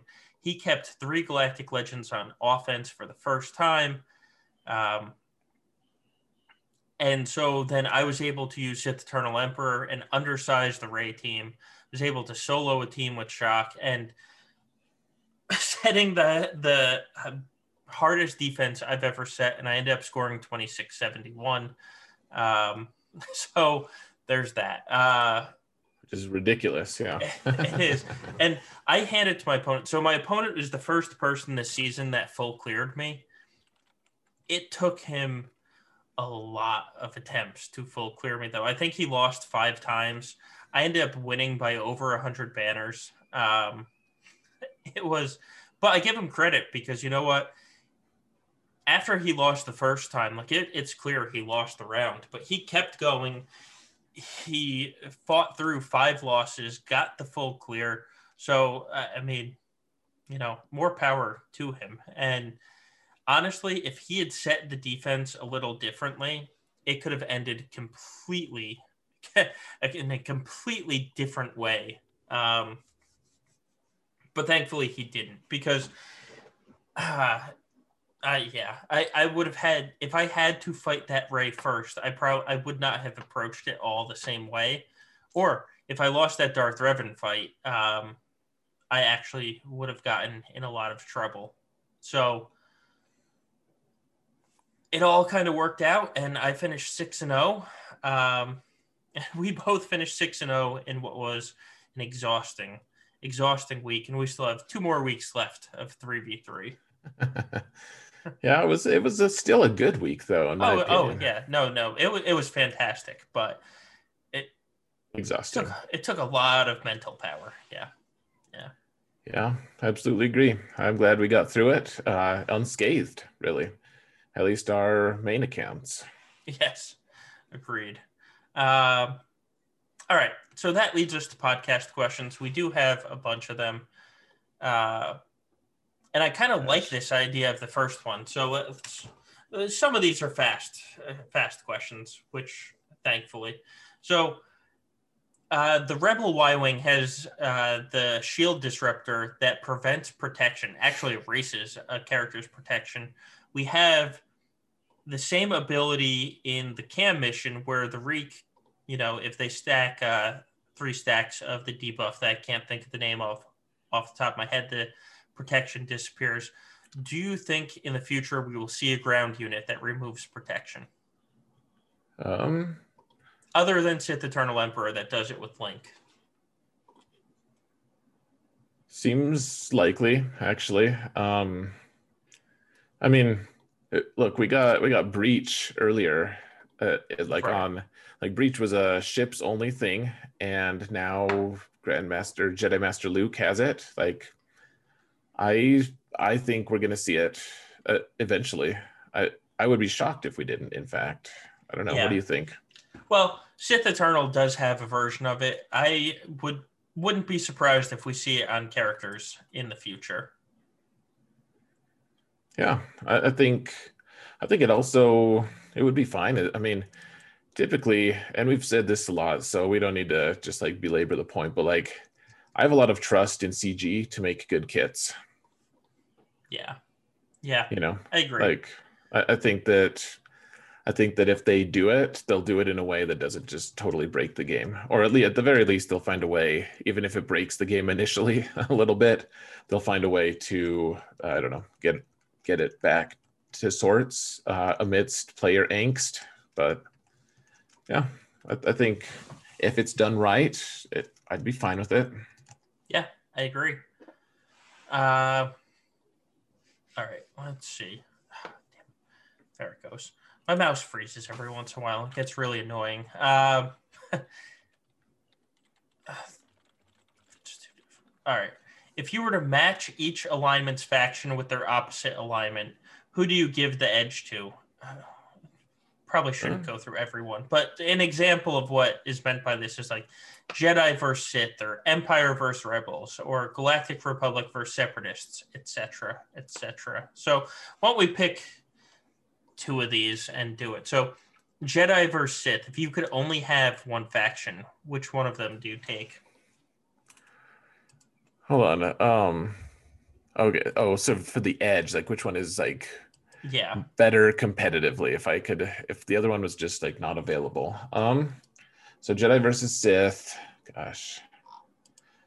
I think I would take Sith, because you have 2 extremely strong teams. Like, this isn't easy, and this is a snap decision. Like, so you have 3 really good teams. In fact, so you got the Darth Revan team, the Sith Eternal team, and Darth Vader. Like, those 3 are amazing. You have Traya and everything. Like, Jedi are good. They have some good things. Like General Skywalker, obviously, Jedi Knight Luke, Jedi Master Luke, Jedi Revan. Like, impossible to tell. I do think that the Sith probably have an edge right now. Will that last? I doubt it, actually. There's more Jedi out there than Sith in terms of lore. What do you think, Solo? Yeah, I think in a head-to-head, I would take the Sith right now, because like Darth Revan beats Jedi Knight Revan. Sith Eternal beats Jedi Master Luke. And Vader actually counters Jedi Knight Luke if he's fast enough. So yep. I do think I agree with you. At least for right now, I would take Sith. But like you said, we're going to get people added to each faction, for the life of this game. So we'll see how it changes. But for right now, I would take Sith. All right. What about Separatist versus Galactic Republic? I'd take Galactic Republic. I don't even need to think about that one, because you have Padme counters the General Grievous team. The Galactic Republic Jedi can counter any Newt team that's out there. So I would probably take Galactic Republic. Plus, for me, Galactic Republic's just more fun. Though the Separatists do have Geos, and I do loving using my Geos. That is always a fun match, and they're so damn useful. But I think Galactic Republic wins in a pinch. Maybe. So you're probably right that they win if the two factions had to fight. Sure. In terms of overall, just like utility, though, like let's just say we're going into Grand Arena, you either get Galactic Republic or you don't. Like you get to pick one. Separatists are easier to use all of, in my opinion. Like, well, and I guess that's obviously because all their characters are good, and Galactic Republic has a bunch of like just sketchy, like really bad Jedi that you can't use right now. There's also less separatists, though. Sure. Yeah. I think that, I mean, it's hard to debate. Like, General Skywalker team is better than anything the Separatists could dream of taking right now. Like, right. I guess, like, if you tool it right, I guess a General Grievous team could beat a General Skywalker team in some circumstances, but that's a weird outlier. That's not really that likely to happen. I think, though, in terms of overall utility, like, General Grievous can do so much. Watt is so good. The Geos, you sing the praises of Geos, and then like Jango is just super versatile. Like there's a lot to love about that faction. Newt is annoying AF. Like there's a lot of good stuff. I think there's also a piece of me that's like, it is the only faction. Well, I guess I probably have other factions. I'm not required to have every character in this faction Gear 13, and yet I do. I do too. Actually, no, I don't. That's a lie. I don't have Droideka. Okay. And I will likely never have Droideka Gear 13. I don't have Magna yet, but he's currently sitting in my favorites, just waiting for the stupid armor to be Gear 11. And then Magna just needs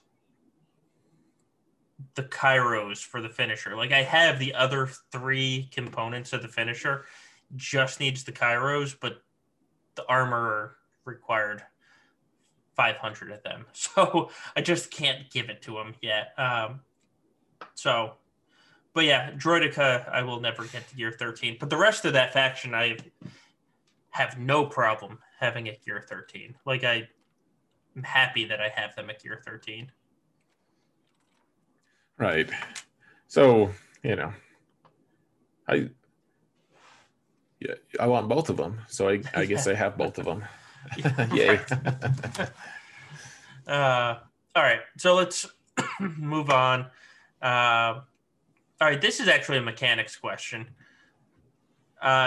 So with Hoda having 100% evasion, does that impact Bastila Fall and landing fear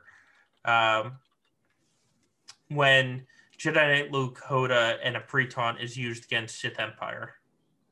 And the answer is no. She still can land fear on Hoda. I've learned that the hard way in using that counter. So the answer is no. She can. That 100% evasion does not prevent the debuffs from hitting her, or hitting him, I should say. Right. I mean, a lot of times you'll have to target someone else because they'll be in stealth, but then the game, as long as you meet the prerequisites for that, like it just chooses someone at random. Right. And I think you can resist the fear in this instance. I think that the fear is resistible. I can't remember. If you have tenacity up, it won't hit. Yeah. Okay. Yeah, it can. So he could resist it, but that's not the same. Like it hits him. He might resist it though. Yeah. And you probably won't resist it because with her and all the stacks of ferocity, and if you have her Zeta, which I know Solo doesn't like, but if you do, that gives extra potency. Like Hermit Yoda, unless he has tenacity up, he's not going to resist it, most likely. Right. 15% chance, like everyone has. Yeah. All right, next question. If Radis is on D, what happens when she suicides and you don't beat the fleet? So you leave a couple ships alive, Radis suicides. What happens to the Radis? Again, this is another quick one. And the answer is just there is no cap ship when you go in for the second fight. If there's 2 ships left on the board. It's just 2 of the normal ships. There is no cap ship. And then you kill the 2 ships that are left and you win. That's, Actually, I had this happen to me. It was a little opposite. I used Radis, killed their capital ship, but then they had too many tanks in. I couldn't finish them in time, and I timed out. So when I went into the next fight, I had a capital ship. They did not. It looks so creepy with no capital ship there when you go into the next fight. It's surreal, man. It feels, it does. It's like there's this empty space that you didn't realize was there, kind of. Right. Yeah, it's pretty bizarre. All right.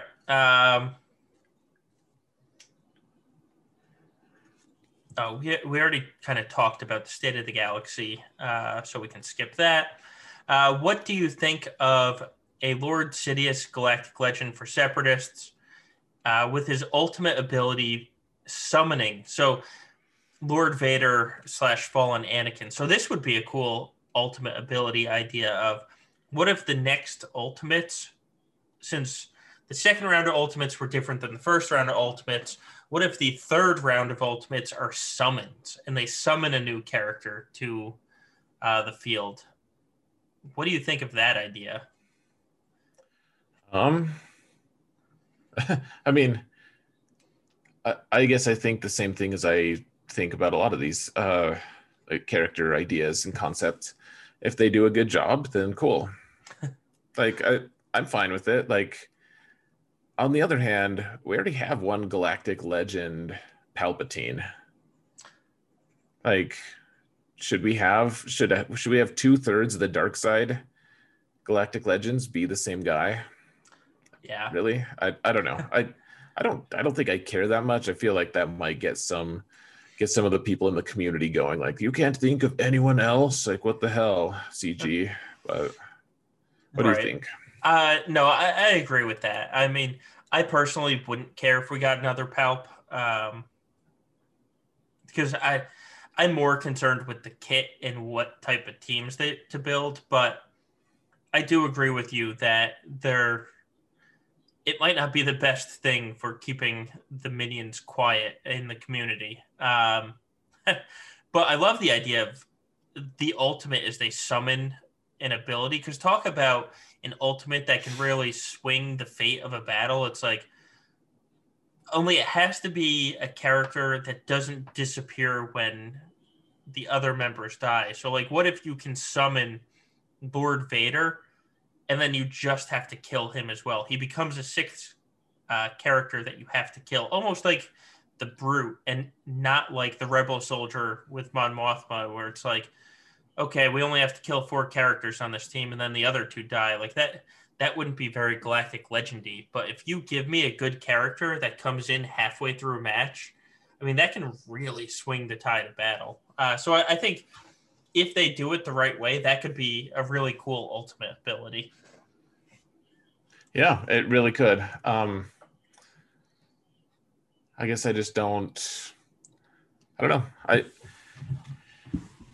It would at least, so people all would keep wanting this this fallen Anakin character, and you and I actually just recently, people in our Discord were talking about this. You were saying like that the devs have said multiple times that they would never do a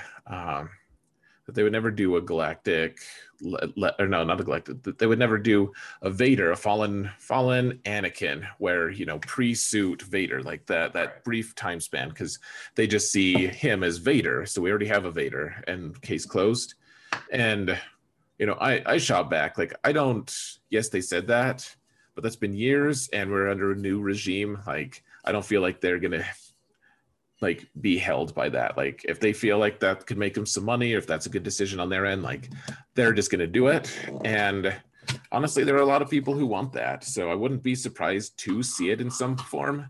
This would at least kind of put that to rest. Like, you have a summoned fallen Anakin, he's in the game, go knock yourself out. Let's move on. Yeah, so here's my problem with this whole fallen Anakin idea of there's no such thing as a fallen Anakin in the lore. Like there just is no fallen Anakin Skywalker. It's made up. It's just made up in the community, basically. So if you do a search of any Star Wars wiki or like any lore site, they'll never mention fallen Anakin Skywalker. So it became big in the Star Wars community because Arnold did a video about it like in 2019, I think, and he called it Galactic Legend Fallen Anakin, and it's all made up by him. Like, and so it's not a lore thing, because the way the Sith works is the second you fall, you're no longer who you originally were. You have become Sith Lord X. So I'm not saying that they won't do a Lord Vader. I'm just saying you will never get somebody called Fallen Anakin, because it is a made-up term, and the lore specifically says the second you fall, you have become whatever your Sith name is. So could we get another Vader that they call, Lord Vader? Sure, absolutely. It's just Fallen Anakin won't be the name. Sure. And I'm good with that. Yeah. Like I think that they would actually call it, like, they'd bring attention to the cosmetic difference. Like they would say Anakin or Darth Vader parentheses pre-suit or something like that. Right.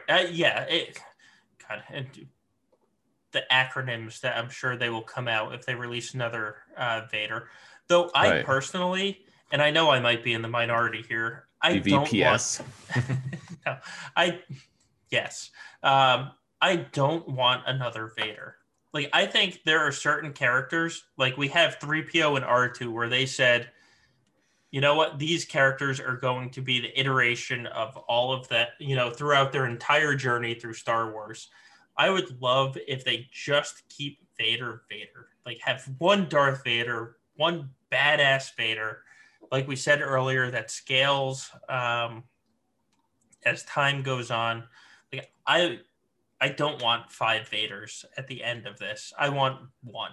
But that's me personally. Like, if they release a different Vader, I'm sure I would fanboy all over it. But in terms of wanting, I want one. Give me one Vader. I don't care about 5 Han Solos. Give me one Vader. Oh, yeah, and there's plenty of design space in this game available. They don't have to release another Vader. Maybe if this game goes another 10 years, we'll get another Vader. Right. It seems inevitable that we might. That there's, they'd give it some serious thought at least. But like, I don't see why. Like, that version of Anakin is not that interesting, anyways. Like, he's just angry and guilty, right. And like you could almost just call him emotional Anakin. Yeah, right. Like succumbed to his emotions and fears Anakin. Yeah, we already call Bastila emo Bastila. It's basically emo Anakin. Like, right. I'm going to cry a lot, and I'm going to yell a lot and get angry, and then I'm just going to murder a bunch of kids. Like, right. And then they like show the scene of killing all the separatist leaders, and it's like supposed to be this horrible murder scene, kind of. Yeah. And yet you're like, but you just slaughtered kids, so who cares about these like twisted a-holes? Right. Oh, yeah. I agree with you. I don't think that portion of the character is that interesting. He's I think the more interesting thing is the interaction of him tricking Kenobi into admitting he's a Sith. Yes. Because Kenobi's like, how does it go? He says, only Sith deal in absolutes. Right. And it's like, isn't that an absolute? It seems pretty like set. Like, anyways. Yeah. So we can move on from that, I suppose. Unless you had another point. No. I think that's good. All right. So, and actually, no, my point of the Fallen Anakin and why I don't think it will ever be a galactic legend with that specific pre-suit Vader thing. So CG, and I know things can always change, but when CG announced Galactic Legends, the wording that they used is that they are both the most famous and most powerful characters in the galaxy, or personalities or people in the galaxy. The whole point of Anakin being Vader is nobody knows Anakin Skywalker is Vader. Like, there's a handful of people that actually know that. So you can't have a fallen Anakin Galactic Legend when he's not the most famous person in the galaxy. Because he doesn't satisfy half of the requirements there. Like, people know Anakin, people know Vader, and I'm sure at some point somebody will put in the, I've never seen those two in the same room together. But nobody, the whole point of the original trilogy was nobody knew that Anakin was Lord Vader. I always wondered about that lore-wise. Like, so he's marching with clones, like a whole legion of clones into the Jedi Temple without a face covering. Yeah. You think that those clones would gossip some? I don't know. Call me crazy. All right. So next that's question. A lore thing. Yeah. I pushed Moff Gideon to G13 prior to this next round. I know he's still relatively new, but are there any good uses or team comps in 3v3 form? And have you found any use for Moff Gideon in 3v3? I wish we had Gom here, or someone who actually uses him. I've seen nothing from him really. Like, I guess a few people have said he's done good things. It never. I don't know. We talked about this last week. Yeah. I will pass. I don't have any good substantive information right now. So I have heard of people that have him super fast, like super fast, and they're using him against with Vader against Jedi Knight Luke teams where he's faster than either Shakti or Hoda and can reduce their turn meter. So I have heard of that, but it requires him to be super fast. Well, his kit just requires him to be super fast. But the general answer is, we were talking about how Tarkin could be a lifesaver in certain situations.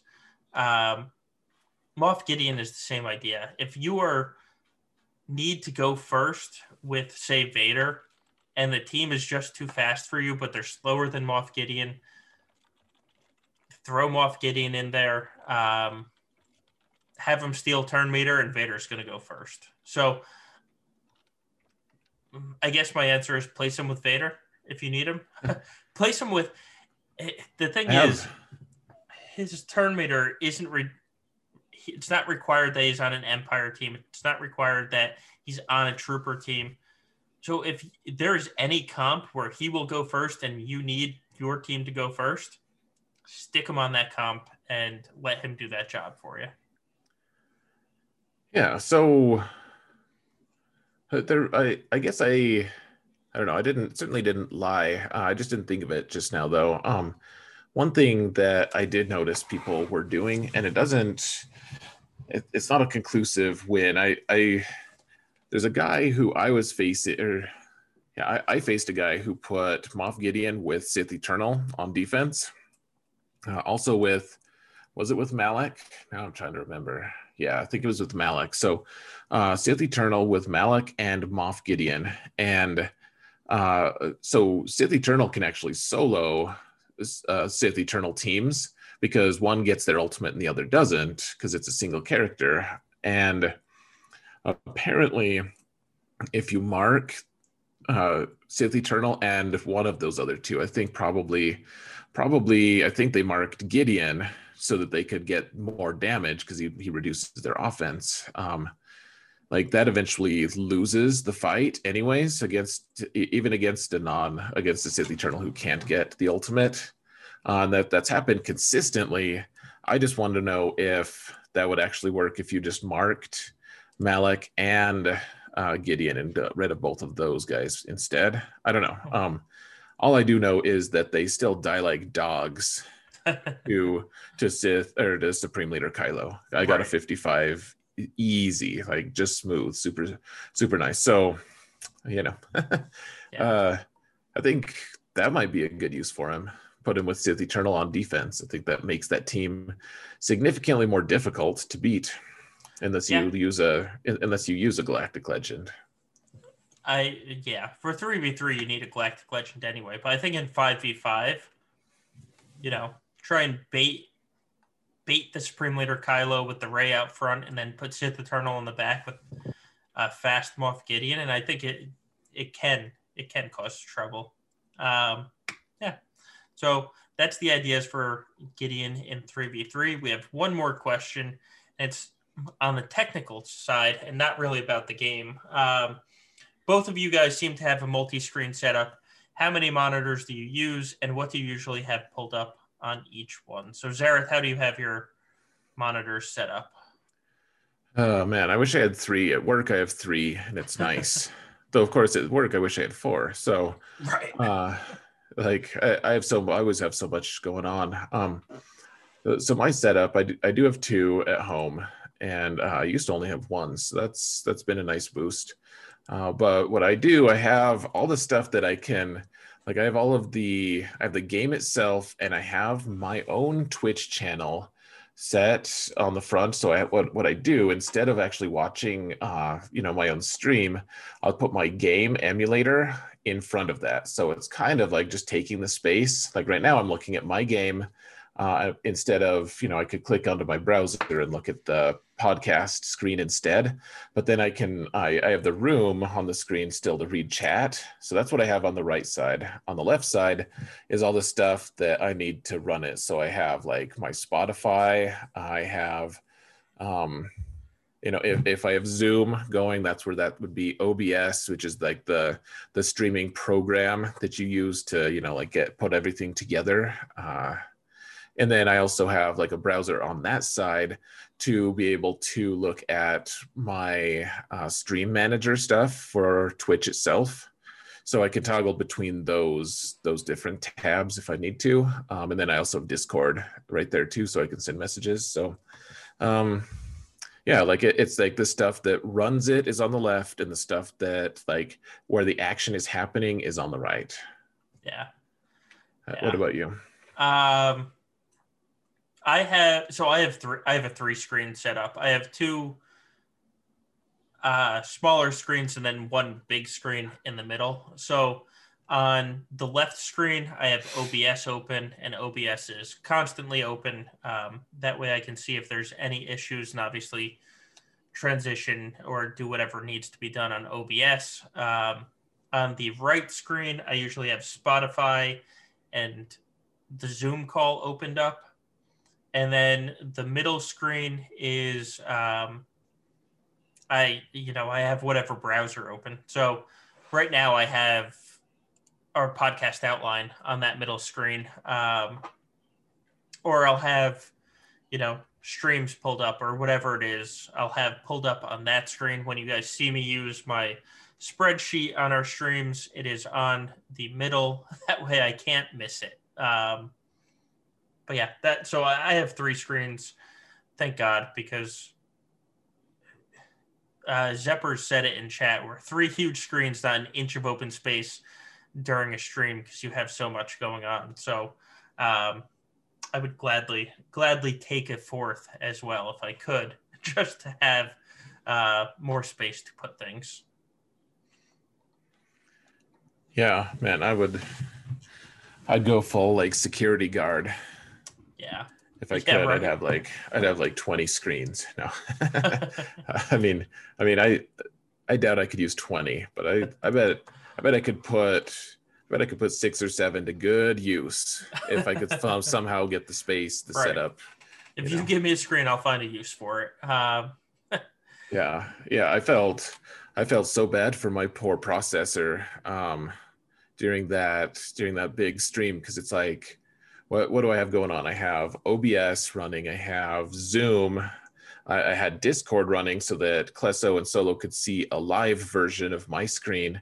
I had my emulator going. I had the browser going for my own Twitch stream. I had Urz's screen going on as well, his stream. I had Spotify going for music, and did I say Zoom? Yeah. So I had all these things going on, and it's like no wonder my poor my one element I forgot because it was a scare. When I won my first ships battle, immediately after that, my emulator crashed. Yeah. And so I was left thinking I maybe had just failed. Like I thought it had logged it, but I didn't know. But Urs was a good guy. He like typed in my chat. He's like, "You're good." Like it registered. I was like, "Thank God." That was a huge scare though. So I was like, really? Did I actually like flashes of e-abattoir come to my mind, you know? But that being said, yeah, my poor computer. It's fast enough, but dear Lord, I have a lot going on it. Yeah. All right. So, oh good Lord, we haven't even talked about the alts yet. Wow, we gotta hustle. Yeah. So we both have alts. You have two of them. I came into this week 3-0 on my alt. My first round, I placed Bastila, Jedi Master Luke, and Watt on defense because my opponent always put Supreme Leader Kylo on his defense, and took Sith Eternal Emperor for offense because he had the two dark side and I had the two light side Galactic Legends. So his Sith Eternal timed out on my Bastila, and I ended up getting the win. Second round, I put Jedi Master Luke lead on defense in the back with Shakti and I think Ayla, and my opponent couldn't beat him, and so I got the clear. And then third round, my opponent put Sith Eternal on defense, and I finally got to do a Rey solo on Sith Eternal in Grand Arena this week, which was quite fun because there's nothing better than you getting a solo on somebody's Galactic Legend. It makes it so much more fun. There's nothing better. And then, so I end up, he put Sith Eternal on defense. It's the first time I faced Sith Eternal on defense with that account, and I ended up scoring 2671 on his defense. So it was, I kind of cruised through this week, though each round I put more time into planning this alt account than I do my main account, and it's paying off. Like I went 6-0, but I can't tell you how much time I have to spend because on the main account, like when you have 4 Galactic Legends, it's like, all right, if I keep 3, I can counter anything that's on the board. On the alt account, it's I have the 2 light side, he has the 2 dark side, and you have to try and figure out how you're going to beat everything. But my alt finished 3-0. I am 6-0.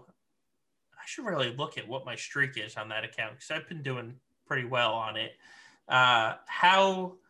So you're speaking of streaks. How did your alt do this week?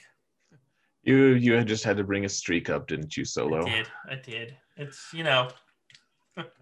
So let's just get this over with, guys. All right. I went into Chromium on my alt, and I intended to do this. Going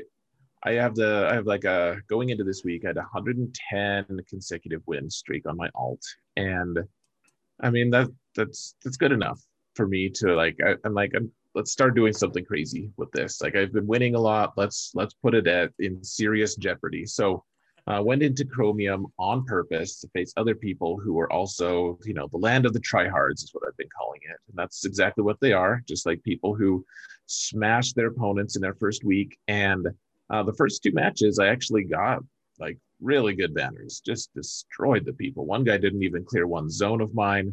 Another guy got the clear, but he placed such a weak defense that I got way higher score than him. Wasn't close. He failed a few times along the way. It was wonderful. The last match, the guy, he's on a 30 one win streak, something like that, I think. So that means he went undefeated last 3v3. He got like 20 something, or maybe it was like 12th place in 3v3 the last time he was in. So like legitimately really strong player, great account. And gosh, I'm going to be posting the video in I think a couple days. And I was really efficient going through, marching through his defenses. I placed a really tough defense myself. I was pretty confident that I had out schemed him on ships. And so in the end, I cleared everything except for the one team that I kind of dismissed, because I've always killed it with Nest. You can solo it with Nest if you have her, but I already used her as a Poggle team with a Relic 5B1 Androidica. And so I had a Basti team with like Shock T and Ahsoka. They were all gear 12 and 13. And this team didn't look that scary. Poggle didn't even have relics. It didn't even have gear 12 even. And I was like, I'll just smash this team. I'll kill Droidica first because I can dispel on basic, and then we'll go for the rest. That was the wrong move. Like I totally misplayed it. I should have killed B1, because eventually B1 just melted my team. And then I lost that team without killing anyone. Couldn't even kill Droidica. And then I didn't have anything else. That was the last team I was trying to kill. So I didn't even have like a backup team.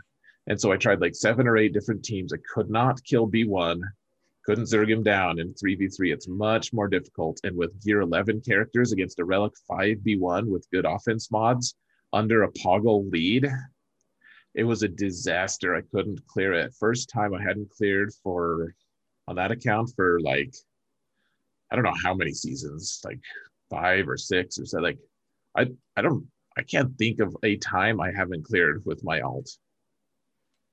Like, so I was at risk, right? So I was efficient on everything else. I cleared everything.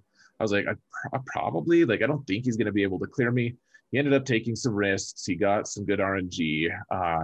He didn't clear me. He got to my ships, couldn't beat my fleet, but because the squad zone is worth less than the character zone, even though he failed more attacks than me, other than the Poggle things. Poggle doesn't count because I couldn't clear it. Even though he failed more along the way, he ended up beating my alt by 4 banners. 4 banners. That's. Oh, I feel sick saying it, but yeah. And it does bear, but like this guy is a champ anyways. Like the round before, he faced a guy with a Relic 7 Galactic Ray, and he beat him too. Like he out-schemed the guy. The guy couldn't clear even one zone. Like, I mean, that's how you beat that, and that's what I would have done too. But like he give him credit, man. He totally did it. He couldn't clear me, so I have Pyrrhic victory. He can't get top 10 either, so nah. But like, I'll tell you what, I haven't deleted it yet. I'm gonna take screenshots for my video, but it's been like almost a year since I've seen a screen on that account that says anything but first place for my group. And the first time for a very long time, I haven't gotten 2 Zetas for my group. And I know maybe I sound entitled. I'm fine with getting the reduced prizes. I just, man, you don't go through a streak like that without it feeling like a loss when you finally lose, even if it's to a great player, even if I intentionally put myself at risk for it. It's still, I mean, it's a death. It's the death of a streak, 110. Like, you don't rebuild that overnight. That's going to, if I want to try for that again, it's going to take most of a year if I want to do it again. Like, it sounds exhausting. And I think this is the time for me to kind of just take a turn on the account and start focusing on things other than an epic win streak. I think starting to show people at this GP level how to start countering Galactic Legends might actually be more useful to the community. I think maybe we start focusing on that more. So, and so you already talked about your alt. I'll dive right into Prevail Man. He was undefeated going into this week, and Won my first 2 matches easily, not a problem. My last match, the guy had a crazy account, just like really weird. He already had Negotiator in Division 8. And anyways, long story short, he was very inefficient against me, but he did one-shot me. I ended up failing 1 attack, and it was actually like just the worst RNG. Truly, like it was like Thrawn had tenacity down, and I couldn't reduce his turn meter or stun him after like 4 or 5 attempts. Easily should have gotten it. And so failed 1 attack. He ended up beating me by 3 banners. So my last round in 5v or in 3v3 this finals round, I lost. I was undefeated on that account until this match, and I was undefeated for a long time on my alt until that match. So it was a rough night for me last night. Tell you what. Seriously.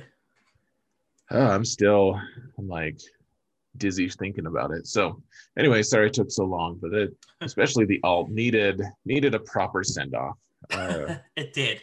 I mean, that streak was quite absurd. Man. Yep. Well, I'm not going to say, so people are saying like, oh, it's your opportunity to start a new streak. And I'm like, that's just sounds exhausting. I don't want to do that. I want to do something else. I've already proven I can do it. And frankly, like I deserve to lose way before this. If we're being honest, like the amount of prep work I do on that account would make people feel so sad if they knew I'd beat them with that level of prep. Like I literally just wing it. So like it's been amusing to me to win with it. It's my alt. No regrets. It was a good run while it lasted. I'm sad, but I'll get over it. And we will have a better thing going on the alt soon. Yes. Yeah. All right. So that leads to every week we are trying to improve our rosters. What'd you do this week? How'd you try and improve your roster? What did you work on? During our stream, I geared Poggle to 13, so I didn't lie about having all my separatists at 13. You and I had been talking about it earlier. Anyways, he literally was the last. I've been wanting him gear 13 forever. He is so frail at gear 12, and he becomes quite thick at gear 13. Well, maybe not quite thick, but like he went from like 19k health to I think now he's like at Relic 3, he's like at 55k health without me changing mods at all. So like it's substantial. He's gonna I'm also going to remod him. He needs way more. He needs potency in case I need to use him separate from the rest of the team. He needs to be able to land that ability block. And I did not realize he was naturally so horrifically low on potency. So that's the one thing I did. Otherwise, I'm just hoarding everything. Armor is going to be needing gear. That's it. So what about you? Well, I mentioned the one thing earlier. I've been gearing up armor. She's now up to gear 10, waiting on one more set of Kyrotechs to get her to gear 11, and then I can completely forget about her for a little while at least. I have to be honest, it's been painful gearing her up, like legitimately just painful. Like I've hated doing it every second of it. But like I said earlier, if I don't do it now, I'm going to be cursing at myself later. So get it out of the way now. Then the only other thing I did was I got Jedi Master Luke to R8. God, that took the entire week of farming bayonets because you need 180 bayonets to convert into, the salvage material that you need for R8. And so it really didn't do a lot. It was Jedi Master Luke to R8 is really the noticeable thing right now. So a mostly quiet week, but I am very happy with Jedi Master Luke to R8. Next up will be Jedi Knight Luke to R8 because I want that before we go into 5v5 so that all the people with R8 Kylos I can keep using the Jedi Knight Revan counter on, because that scales Jedi Knight Luke's damage up by, I think, 800 damage will be added by getting him that high, which I will likely need because Supreme Leader Kylo is getting his health boosted by going to R8. Fair enough. Yep. I'm kind of, gosh, I'm falling behind on Relic 8s. I have 0 right now. And I need to keep that up. I need to get more Relic 8s because I need to keep having matches against like really invested players, because those are the most exciting. Yeah, absolutely. Absolutely. All right. So that is thankfully it for this stream. It is over. We have talked and talked and talked, and guys, now we can end the stream. Nothing even new. Well, I guess except for the most epic GAC match. I guess that was worth over talking. We did spend time talking about that. So, all right, guys, let's finish the talking with how you can find us. The answer is obviously we're here on the Gambit podcast on Twitch. That's just Gambit podcast. On YouTube, that is also just search Gambit podcast SWGOH and you will find us. Individually, we stream on Wednesdays and Sundays our matches, and maybe a random day in between if there's something going on. You can find me at SoloBase15. That's SOLOBASS15. You can find Xaereth on Twitch at Xaereth_prevails. That's XAERETH_PREVAILS. On YouTube, it's just Xaereth, so XAERETH. In the description down below, you can find a link to our Discord page. It is a Grand Arena focused Discord.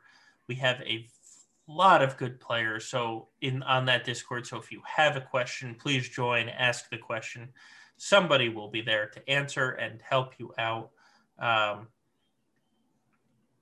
Then there is, if you look in the description below, and if you look in the description of any of the YouTube videos that we put out, there is a link to our counter sheet. That is a Google document that on the left, it has the full team that we faced. So, all 5 members or all 3 members, depending on if it's 5v5 or 3v3. On the right, it has the full team that we used to beat that team with. And then more importantly, there is a timestamped link to the video. So you can actually go and watch the fight and see how the counter works. It is very useful, especially in 3v3. Sometimes these counters need a very specific turn order or very specific moves made, and you can watch what those moves are rather than just being told Vader counters Darth Revan. You can see how Vader actually counters Darth Revan as an example. So with that said, Xaereth, I think it's time to call it a night. I would say so long farewell, everyone. And remember, guys, evil sucks and screw Moash, for those of you that know what that means, because he's a bastard. Yeah. And don't be dicks like Moash. Exactly. Have a good week, guys. Later.